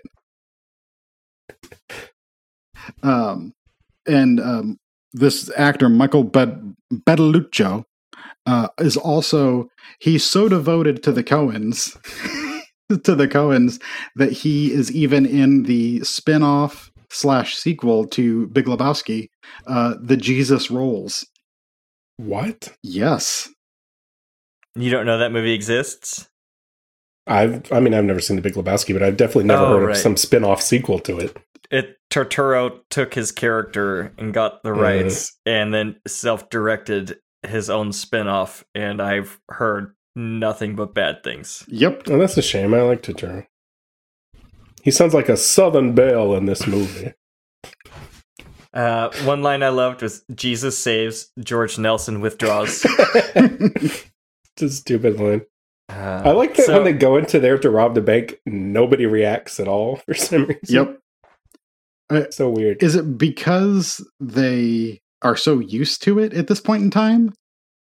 I don't know. I don't know why they would be. Bank robbers are such a part of the culture that it's just common, I guess. Yeah, I didn't quite think of that. Even when he shows that his jacket is full of what look to be sticks of dynamite, nobody seems very plussed about it. Did you guys play Red Dead Redemption 2? That's what this made me think of a lot. Oh, I did. Yeah. I never played the story, though. I only just messed around in the online stuff. And that's one of the best stories of gaming for the last 10 years, I'd say. I got lost on my horse and kept walking into areas where I would die immediately. Like, I'd encounter somebody and they'd insta-kill me. And then I'm like, I'll have to get back to this game. I start it up every few weeks thinking I'm going to play it. And then I'm like, oh no, because I'm going to get sucked into it. I got sucked into Skyrim. Oh, it's one of recently. Those, yeah. And it's like, no, this is my only game. It's so much more rich than Skyrim. Oh God. See, don't tell me that. It's calling my name now. Yeah. It's a huge investment, but man, is it worth it. I love that game. Okay. It is sort of a slow cinema game in some ways. I did like the zombie mode of Red Dead Redemption. I never played the first one. That was pretty fun. Yeah. What is your favorite song we didn't talk about this for the last one. I had the note for both. So what are your favorite songs out of these? For some reason in my mind, I mean, I like all these Southern ones. I really like "Oh Come Angel Band." Mm-hmm. I like that song a lot. But I mean, all the ones, it's so hard to pick. They're all sort of on the same level. Down to the River to Pray, just because the way the movie is Yes. fantastic. I wrote I dig this I'll Fly Away song, but I do not remember how that goes. I'll fly away, oh Lord. I'll fly away. in the Oh, morning. yeah. That's a I like that one a lot. Or probably the one on the river earlier. And I think for the Sound Go to of Sleep, Music, Little Baby. no, Go to sleep. The going down to the river to pray. Going down to the river. And then Sound of Music, I think content-wise, I liked her song about self-doubt. But overall, probably Hills Are Alive with the Sound of Music is the one that's gonna stick with me the most. I really like Something Good from Sound of Music. I don't know why, but I just love that like little small song at the end. Mm-hmm. And I mean, I like so many of those, but that one is, I don't know. That one has a special significance to me. Elaine Stritch sings it in her one-woman show, and I really like that version. Oh, that's cool. Yeah. That's really cool. Yeah, I like. So my next note is You Stealing didn't let Pie Josh from the say what his windowsill. favorite songs Come on, are. Oh, I'm sorry. I do this all the time to him. I get so excited that we have a guest that I just forget he even exists. I like the Sirens song.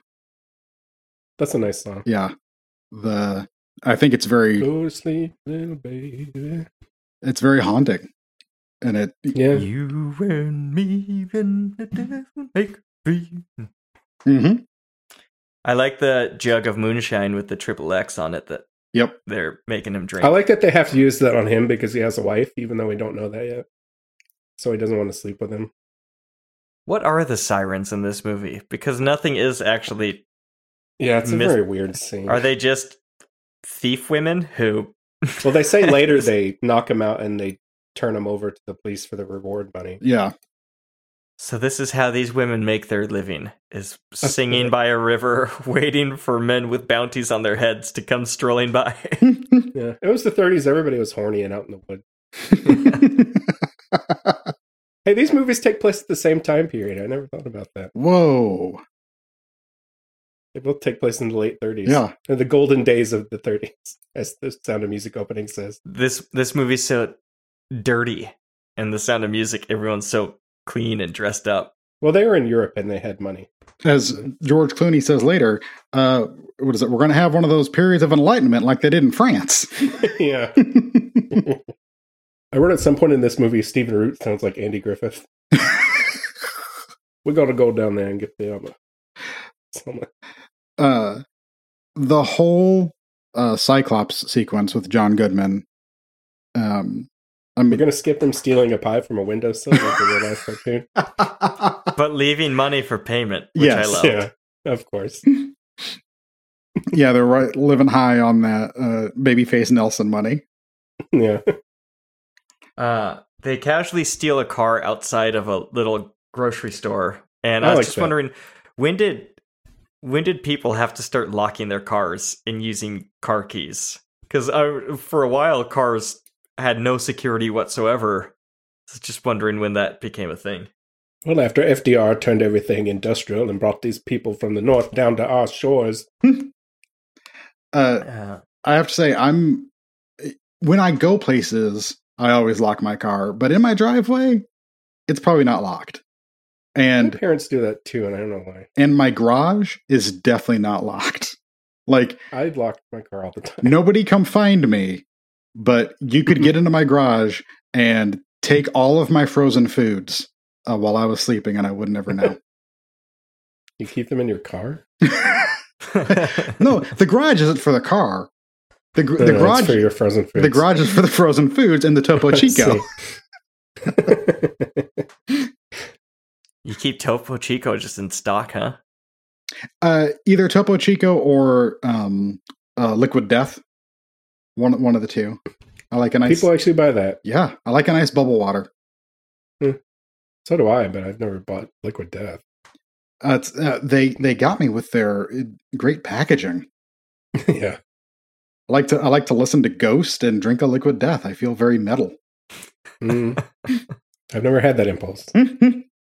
It's very melodic metal. It's very operatic metal. It's like prog rock metal. So it's like if Lawrence Welk did metal. It really kind of is. It's sort of dorky and Pink Bubbles metal. That's what made me appreciate it, because I'm like, Sean and I have talked about. Sean sends me like not Norwegian black metal, but occasionally like heavy music. Like close. And I'm like, he makes me watch movies about Norwegian black metal. Oh, did you guys watch that?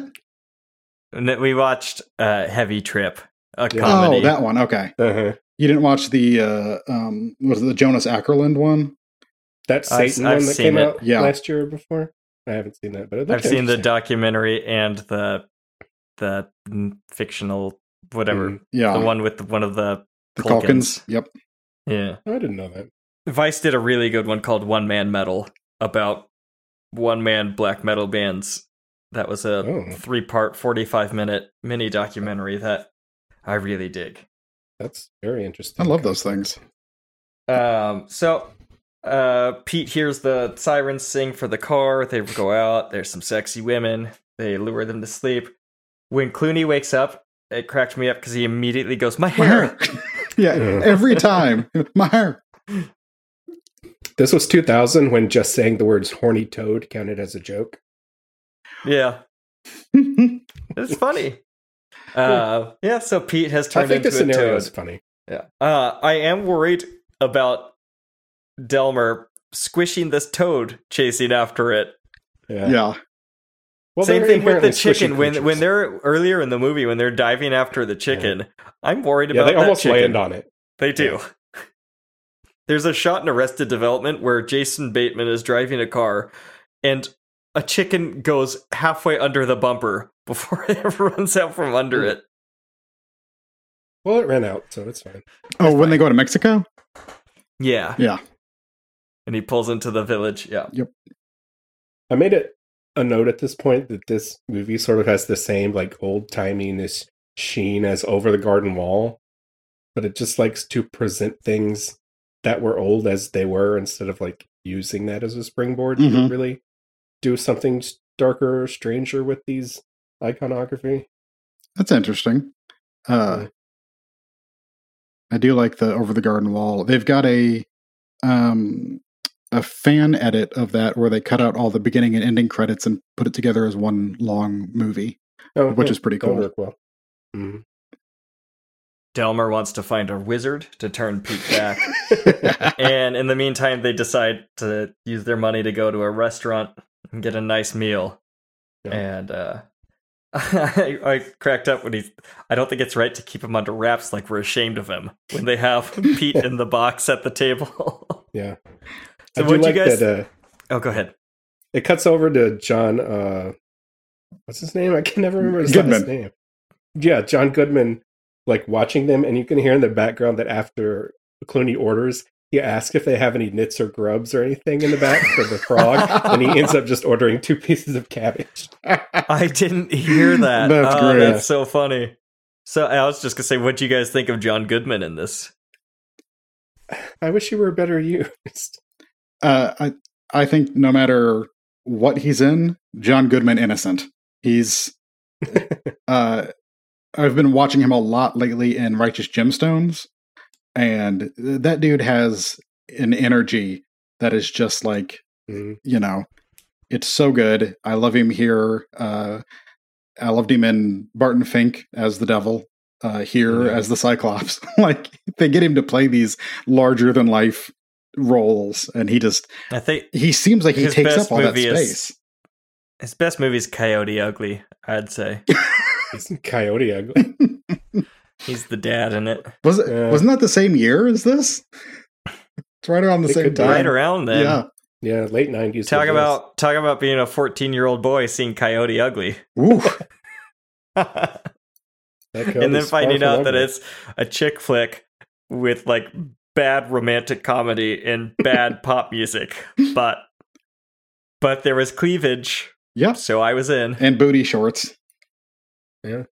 When you come here, you'll have to go to Coyote Ugly. Yep. We can also go to Twin Peaks. They have those everywhere now. Oh, do I they? saw one of those. I was like, that's horrible. I was so bummed because like years ago when they opened up the one in Cool Springs, there was an announcement of like Twin Peaks restaurant opening. And I was like, shit, this is going to be great. And then I looked it up and saw that it was basically a mountain themed Hooters. And I was like, son of a bitch. Yeah. The peaks are just poop. God dang it. Yeah. It's like the Tilted Kilt. It's not a Scottish place. It's just for looking at ladies' butts. I've never heard of that. And, you know. But didn't men traditionally wear kilts? So wouldn't Yeah, it that should be show more off of like penises. yeah.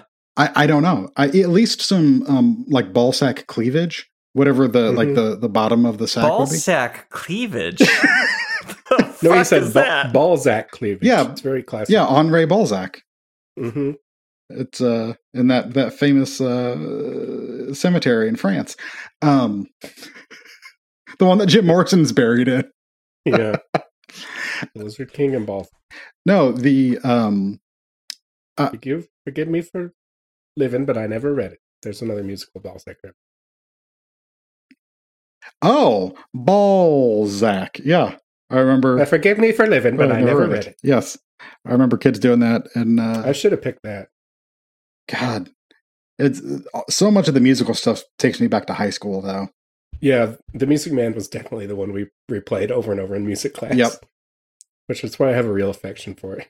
And it's one of the only I've seen Phantom, Joseph, Music Man. It's one of the only classic ones that I've seen.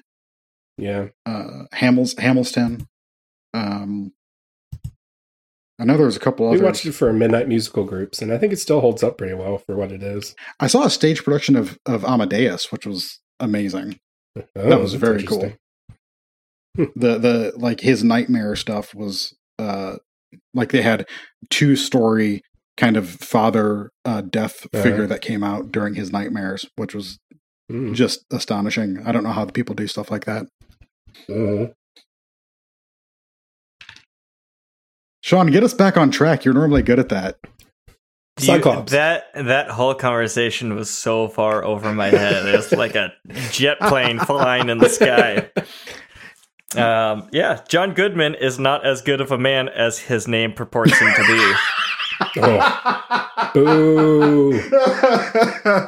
Down in front. Ooh. So when he starts attacking them, I don't know why, but George Clooney being so nonplussed about like, what's going on, Dan? Yeah. That cracks me up that he just has no reaction to this man assaulting Delmer. Yeah. Yeah.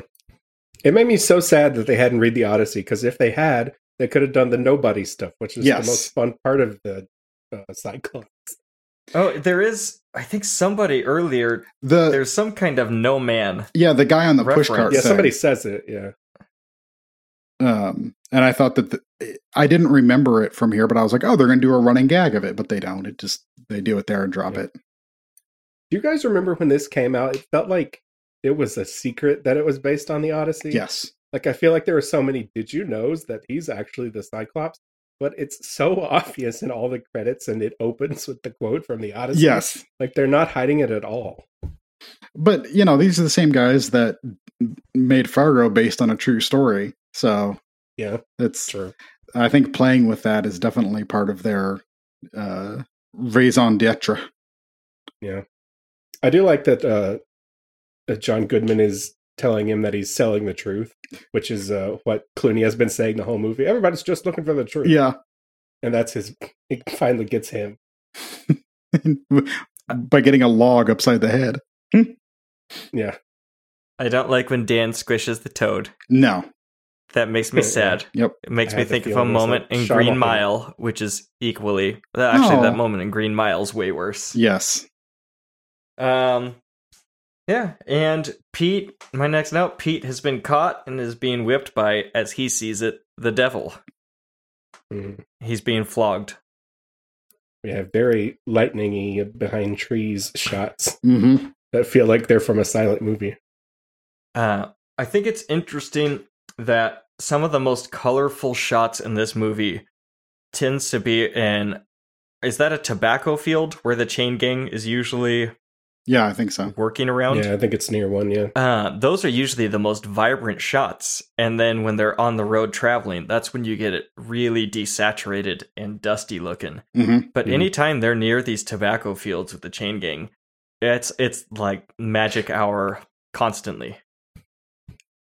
When is the line? Haven't you heard? We got a depression on. Is that with the cousin earlier?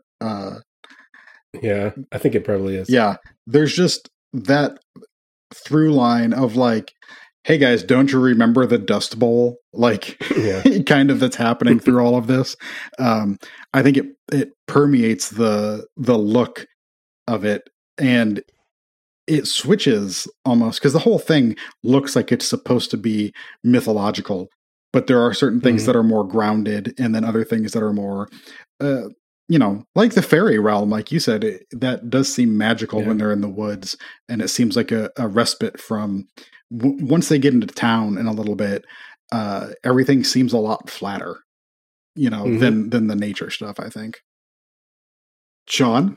My next note's just about the challenging governor. It's named Homer Stokes, and Everett's daughters are adorable. The new suitor is bona fide. The ring is bona fide. Mama said he's bona Everything fide. about this man is bona fide. He's a suitor. Mama said he's bona fide. Stay out of the Woolsworth. I really liked these girls, where I'm normally not crazy about children actors, but I thought they were pretty dang funny. Yeah, them being a singing group feels like it should be something more too, but it doesn't really come back again. Yeah. No, but I loved their singing towards the end of this movie. This part really gets trapped up in those little phrases that it keeps repeating for some reason. Yep. He's a suitor. He's bona fide. I'm a paterfamilias. This whole movie has sort of a weird attraction to Latin, even though it's based on a Greek story. My next scene is the fight. Okay. Speaking of the fight, do you guys recognize the actor? No. Vaguely. What's he from? That's Ray McKinnon, who he was in Deadwood. He was in Sons of Anarchy. I haven't gotten there yet. Okay. I just started Deadwood. Okay. He was in was he in Justified? I think like all of these kind of Southern fried sort of things he has been in. Does he always play a twerp? He's the perfect twerp. The thing is, he's tougher in some of the other parts. Like he's I guess he's 10 or 15 years older, so that makes sense. But he is kind of he seems like you're not supposed to like him right away. Yeah. I always feel that. He's a twerp. Yes. He's the interloper. Yes. He's the suitor. Penelope's. But he's bona fide. Yeah, well, the suitors were having sex with the maids, and they all get murdered at the end, so. Okay, you lost me with that one. That's the Odyssey. Oh, okay. This movie really suffers from not having a Cersei figure. Cersei is my favorite part of the whole Odyssey thing. He's stay out of the fight. Yes, the fight. We got the suitor with the classic fighting Irish backhands facing Clooney. Yeah, I don't know what the fuck Clooney's doing, but I love it. His arms are up, his elbows are at 90 degrees, and I don't think he knows what to do with his hands. No. He's fighting like a real man. He looks like if he could connect, but it's going to be a haymaker, right? It's going to be something that you see coming a mile away. It's not going to be like a jab. It's going to be like his whole body is going into it, but he never even gets a punch like off. Ape. Yes. Which is what he is. He's a big dumb ape. We never talked about his name. He's Ulysses Everett McGill. Yeah. Which, after first being, he has the same name as Everett McGill, famous character actor from Twin Peaks and License to Kill. But I also wondered if there was what's the word I'm looking for? A deliberate connection between Better Call Saul, because he's Jimmy McGill. Oh, yeah. And he's also a shyster lawyer. I don't know if Breaking Bad actually made that connection or not. It would kind of surprise me if they didn't. I mean, they delved deep into that, into the poetical and references. But yeah, the fight in the Woolsworth is great. And what is it? Somebody asks Holly Hunter, who is that? And she says, it's not my husband. Yeah. Later on, when they say, we was banned from the Woolworths, I'm not sure if it's that one location or the entire franchise. That's a good line. This is a very cruel note, but I made the note that the baby that Holly Hunter has when we first see her in that scene is one of the ugliest babies I've ever seen. That's horrible. Josh isn't. I am not having Josh that. is insulted. No. I'm giggling away. So my next scene is in the theater when the chain gang walks in and Pete sits behind them. The loud whispering back and forth between these two groups is so funny. And when Delmer says, "We thought you was a toad," Pete looks so confused. Mm-hmm. Yeah, he does the best, like, what? Face. It's really good. Turturro just spends most of this movie kind of looking scornfully at other people. Like that kind of screwed up, I can't even do it, but where he's like wide-eyed, but also kind of grimacing at him at the same time. It's great. Now, did I miss the transition of how they then get Pete free? Or did it just jump to them, the three of them, jumps back to them in his on the bedroom road together? And they break him out. Yeah. I don't know how they got into the prison. I don't know how they got back out.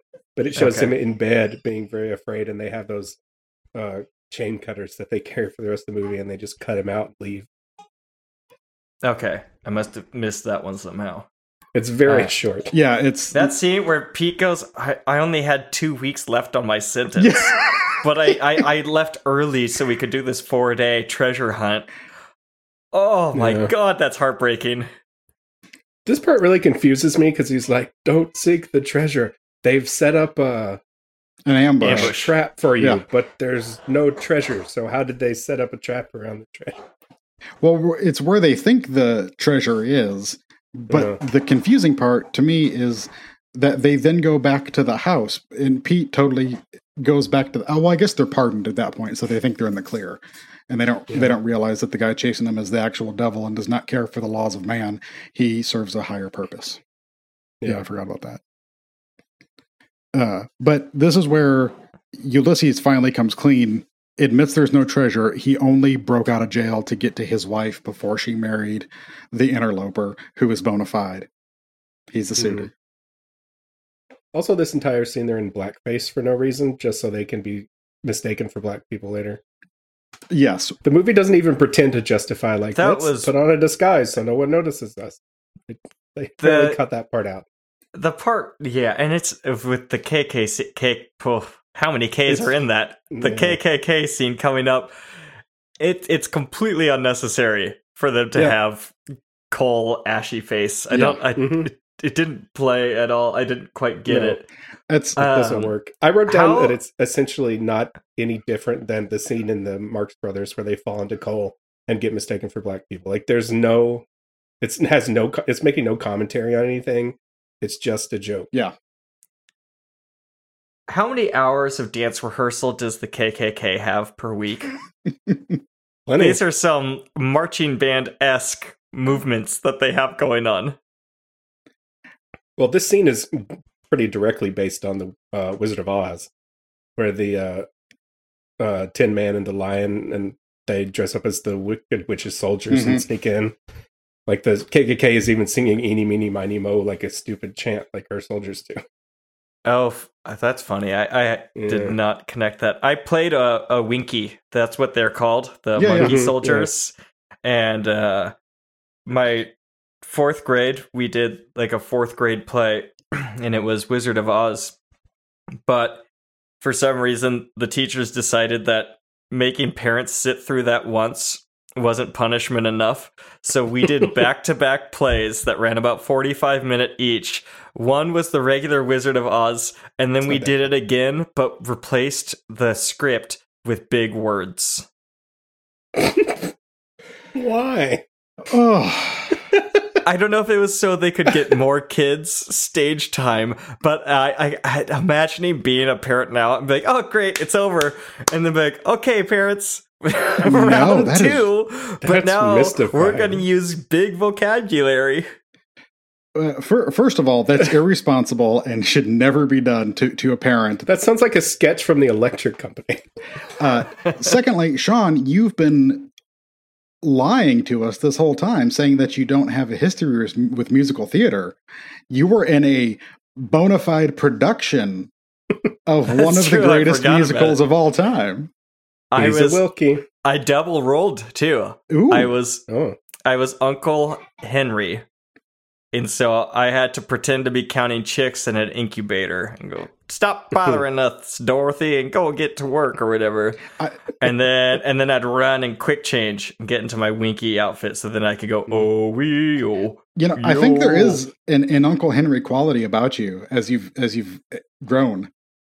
I could see you in a pair of overalls counting a bunch of chicks. Yeah, with no kids. Either that or Sounds Lederhosen. Just yelling at a child on the farm. Giving my niece's dog away. Oh, it's so rude. I really wrote this whole KKK scene as like classic sort of capital L liberal approach to these things. It's like, here's the KKK. They're a big joke. Let's laugh at them. They're so stupid. It's like the Mel Brooks school of let's laugh at the Nazis. That'll be fine. They're not a threat anymore. And I think it would have been funnier. Oh, sorry, Josh, go ahead. I was just gonna say, of course, all the bad guys are there. Like it's the meetup for the bad guys, and they think that it's totally normal. Mm-hmm. Yeah. Do you think that's how John Goodman lost his one eye? Was catching the flag that somebody threw at a previous date? Yeah. I thought it was going to be funny if he sacrificed himself to keep the Confederate flag off the ground and just let it like impale him through the chest. He catches it and then sets it flag side down on the ground. I noticed that, Yes. but the way he's putting it, what's going on there? They didn't even use the rebel flag in the 30s. Because apparently the U.S. Flag was still synonymous enough with the racist KKK that they could just use it. Oh, They see, get we've away come so so far. quickly. Yeah. They get away so fast here. There's a giant mob of people, and somehow throwing a flag distracts everyone enough to then cut down their cross, which is held up with one guy wire. Come on, KKK. Well, just waving a stick back and forth keeps the people from storming them. Yeah. It's so good. But they do my do next- find Tommy at the clan meeting, so Tommy gets to go with them Yeah. from here Thank on goodness out. so he can have one more line and not have any character. Yes. But he sure does play that guitar real mean. Is this and then they're I'm in back in at town? the concert now. Yes. They pick up some beard somewhere. I really liked the band that goes before them that plays. Yeah. Mhm. The I love the fact that George Clooney's character is distracted for a second and walks forward to talk to Holly Hunter, and Delmer is like, the microphone's mine. Like, like he runs right up to it and he's like, it's Delmer's time to shine, and I'm going to do in the jailhouse. Thank goodness he now. does. Because he sings his own song and it's great. It is. It's very good, and the yodeling cracks me up because Totoro lip syncing to that is so good. Totoro is really Totoro doing looks something in this possessed scene. when he's yodeling. Yeah. And when he's dancing, I don't know what he's doing. Oh my This god, guy the has some fun with Totoro! it. I need to learn the Totoro dance Yes. because it's incredible. His dance, Yeah. I couldn't look at anything but his dance when he was doing that bent elbow knee thing. It's very confusing, but clearly he's having a lot of fun, which I appreciate. That's So, challenging Governor Homer grabs the mic, calls them out. Yeah. I belong to a certain secret society. Oh god, that was bad. I can't do a southern accent. what is he a Southern lawyer who's Yeah, also he's- a baby? Well, no, the I think he's from the Bronx. Certain He's Certainly. secret He's a certain society. secret society. You You see? see? You want to be And now he's famous, Edward don't G. you? kid? Robinson. Oh, see, Yeah, I'm part of the sure. KKK, see?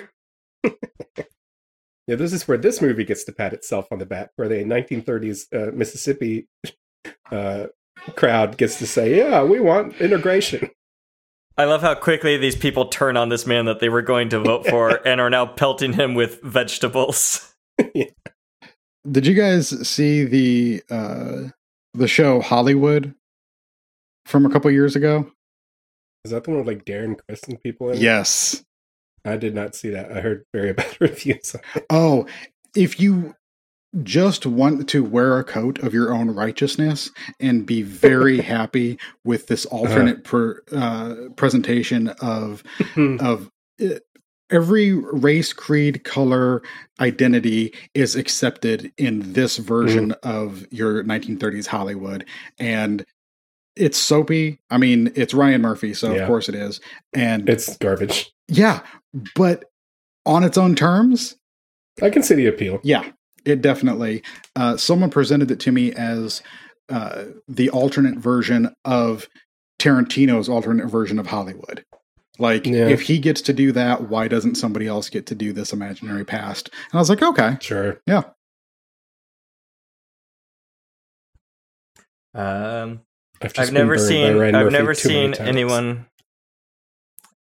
anyone carried away on a log of shame. You've never seen anybody run out of town on a rail? Yeah. On a pike? Oh, I'm surprised they didn't get tarred and feathered. Yep. Run out on a rail? Is that what that means? Yep. Yeah. I always pictured a train, I guess. Nope. They'd usually tar and feather you and then tie you to that and run you out of town. Yeah. I never knew as a kid that tar and feathering would kill you. I mean, it doesn't necessarily, but I think usually they pour hot tar on you, which would. Yeah. Yes. I think a good thorough one would kill you. Yeah. Of course, then you could be drawn and quartered, where horses pull you apart too. So that would definitely kill you. That's my note here. Was the crowd turns on the MAGA guy? I wish today's public was as progressive as this imagined version of our past was. Yeah. And then the Pappy, the current governor, decides to latch on to the Soggy Bottom Boys and make himself palatable to the public. And I do love boys. how he walks on stage to join in dances with them on stage and dances his way onto the stage to be part of them. Is just it's so weird. It's great. It's great, like sleazy politician. Yeah, I could really picture Trump doing his dance to the side. It's the same thing, right? Like, I'm cool. I'm like you guys. I like to dance. It's totally Hillary. Let's all Pokemon go to the polls. Oh yeah.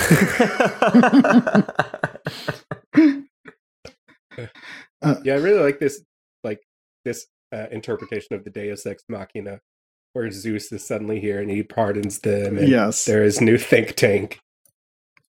We're going to be the power behind the throne. But then they run into George in the street, Babyface Nelson. Yeah. And he is ecstatic because he's been caught and is going to get electrocuted.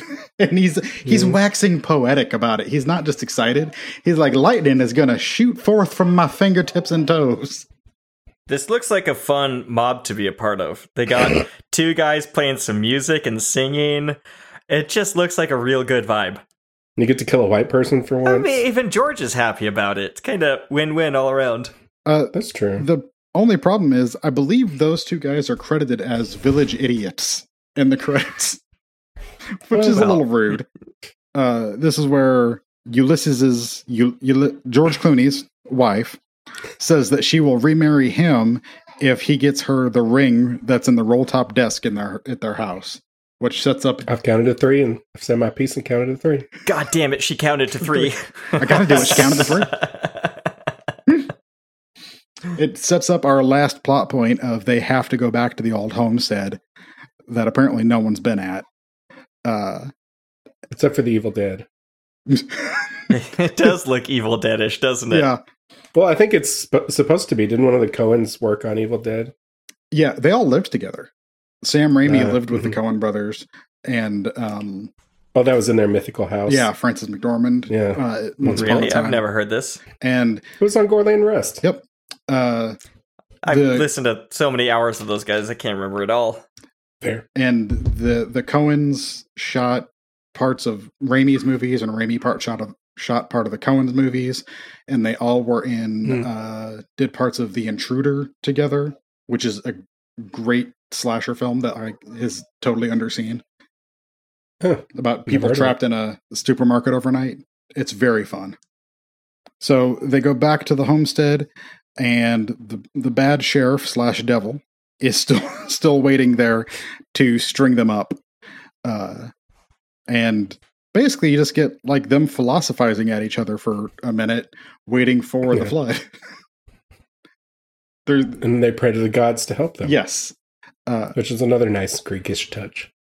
I do like that Clooney is altruistic, or not altruistic, but he wants to see his family. It is a seemingly purer motive than like wanting to get a treasure. He wants to see his daughters again. His whole passel of daughters, which I think is very the little sweet. Warvy girls. Yeah. The flood hitting is fun. I like the POV shot of the flood itself as it comes up and hits them. That's pretty cool. And then, like Russell said sort of earlier, leaking up out of the ground.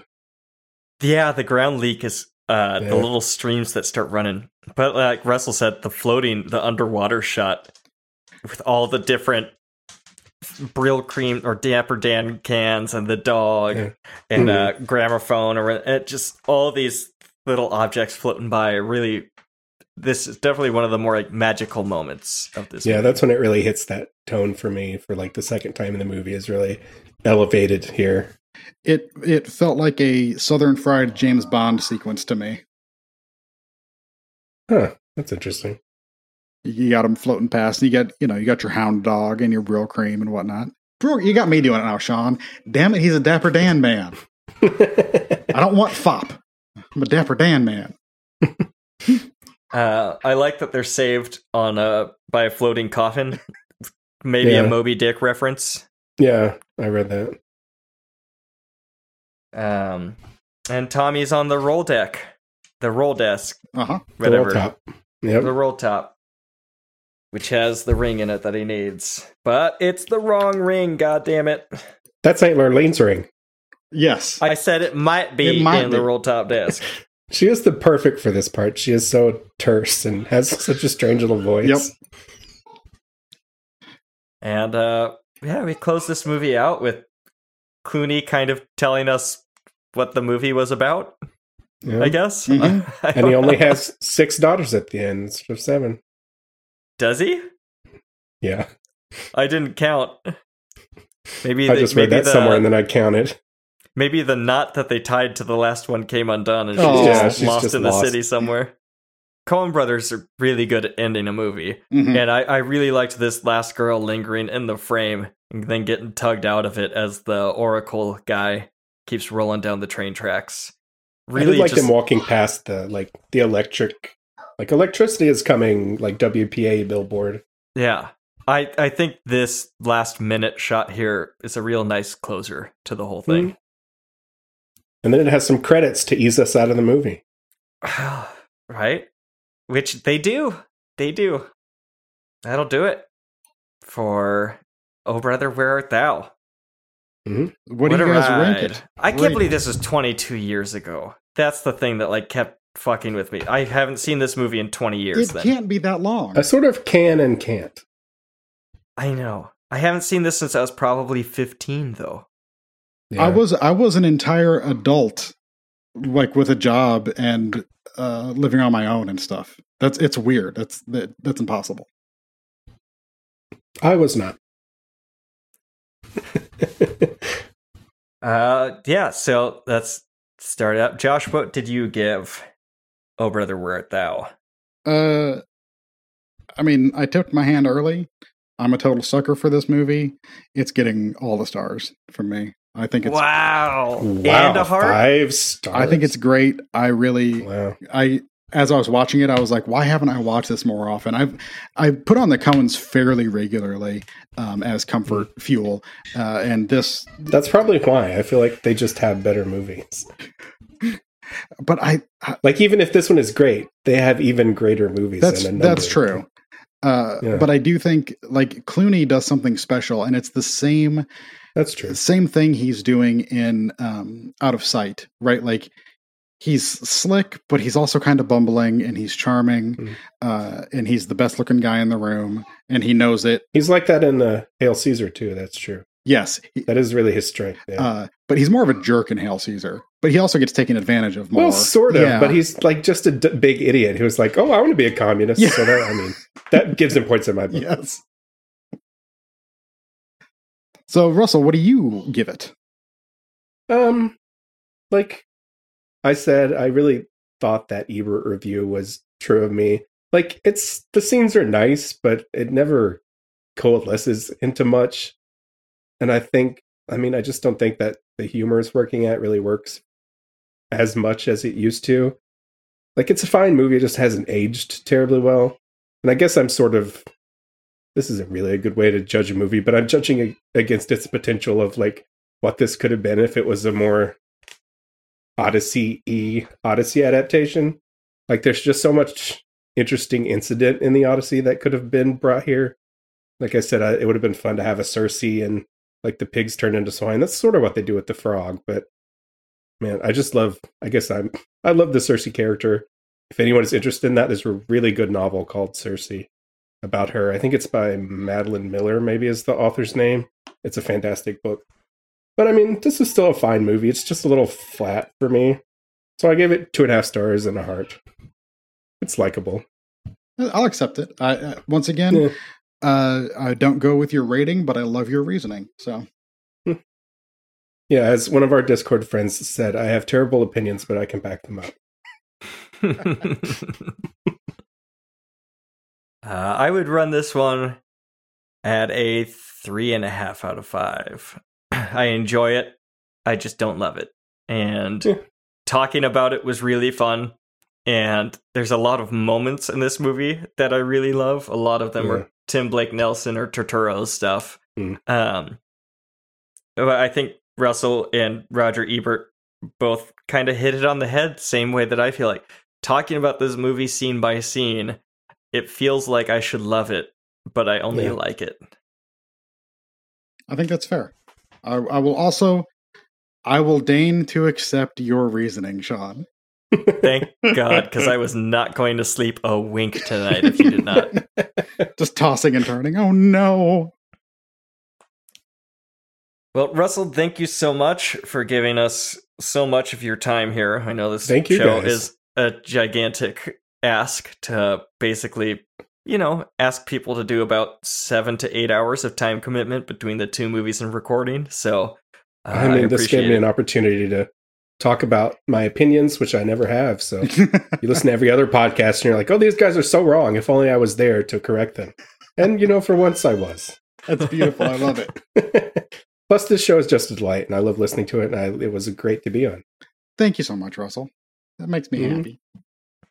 If you want to hear more from Russell, I highly recommend his episode of The Best Little Horror House in Philadelphia, hosted by our friend George.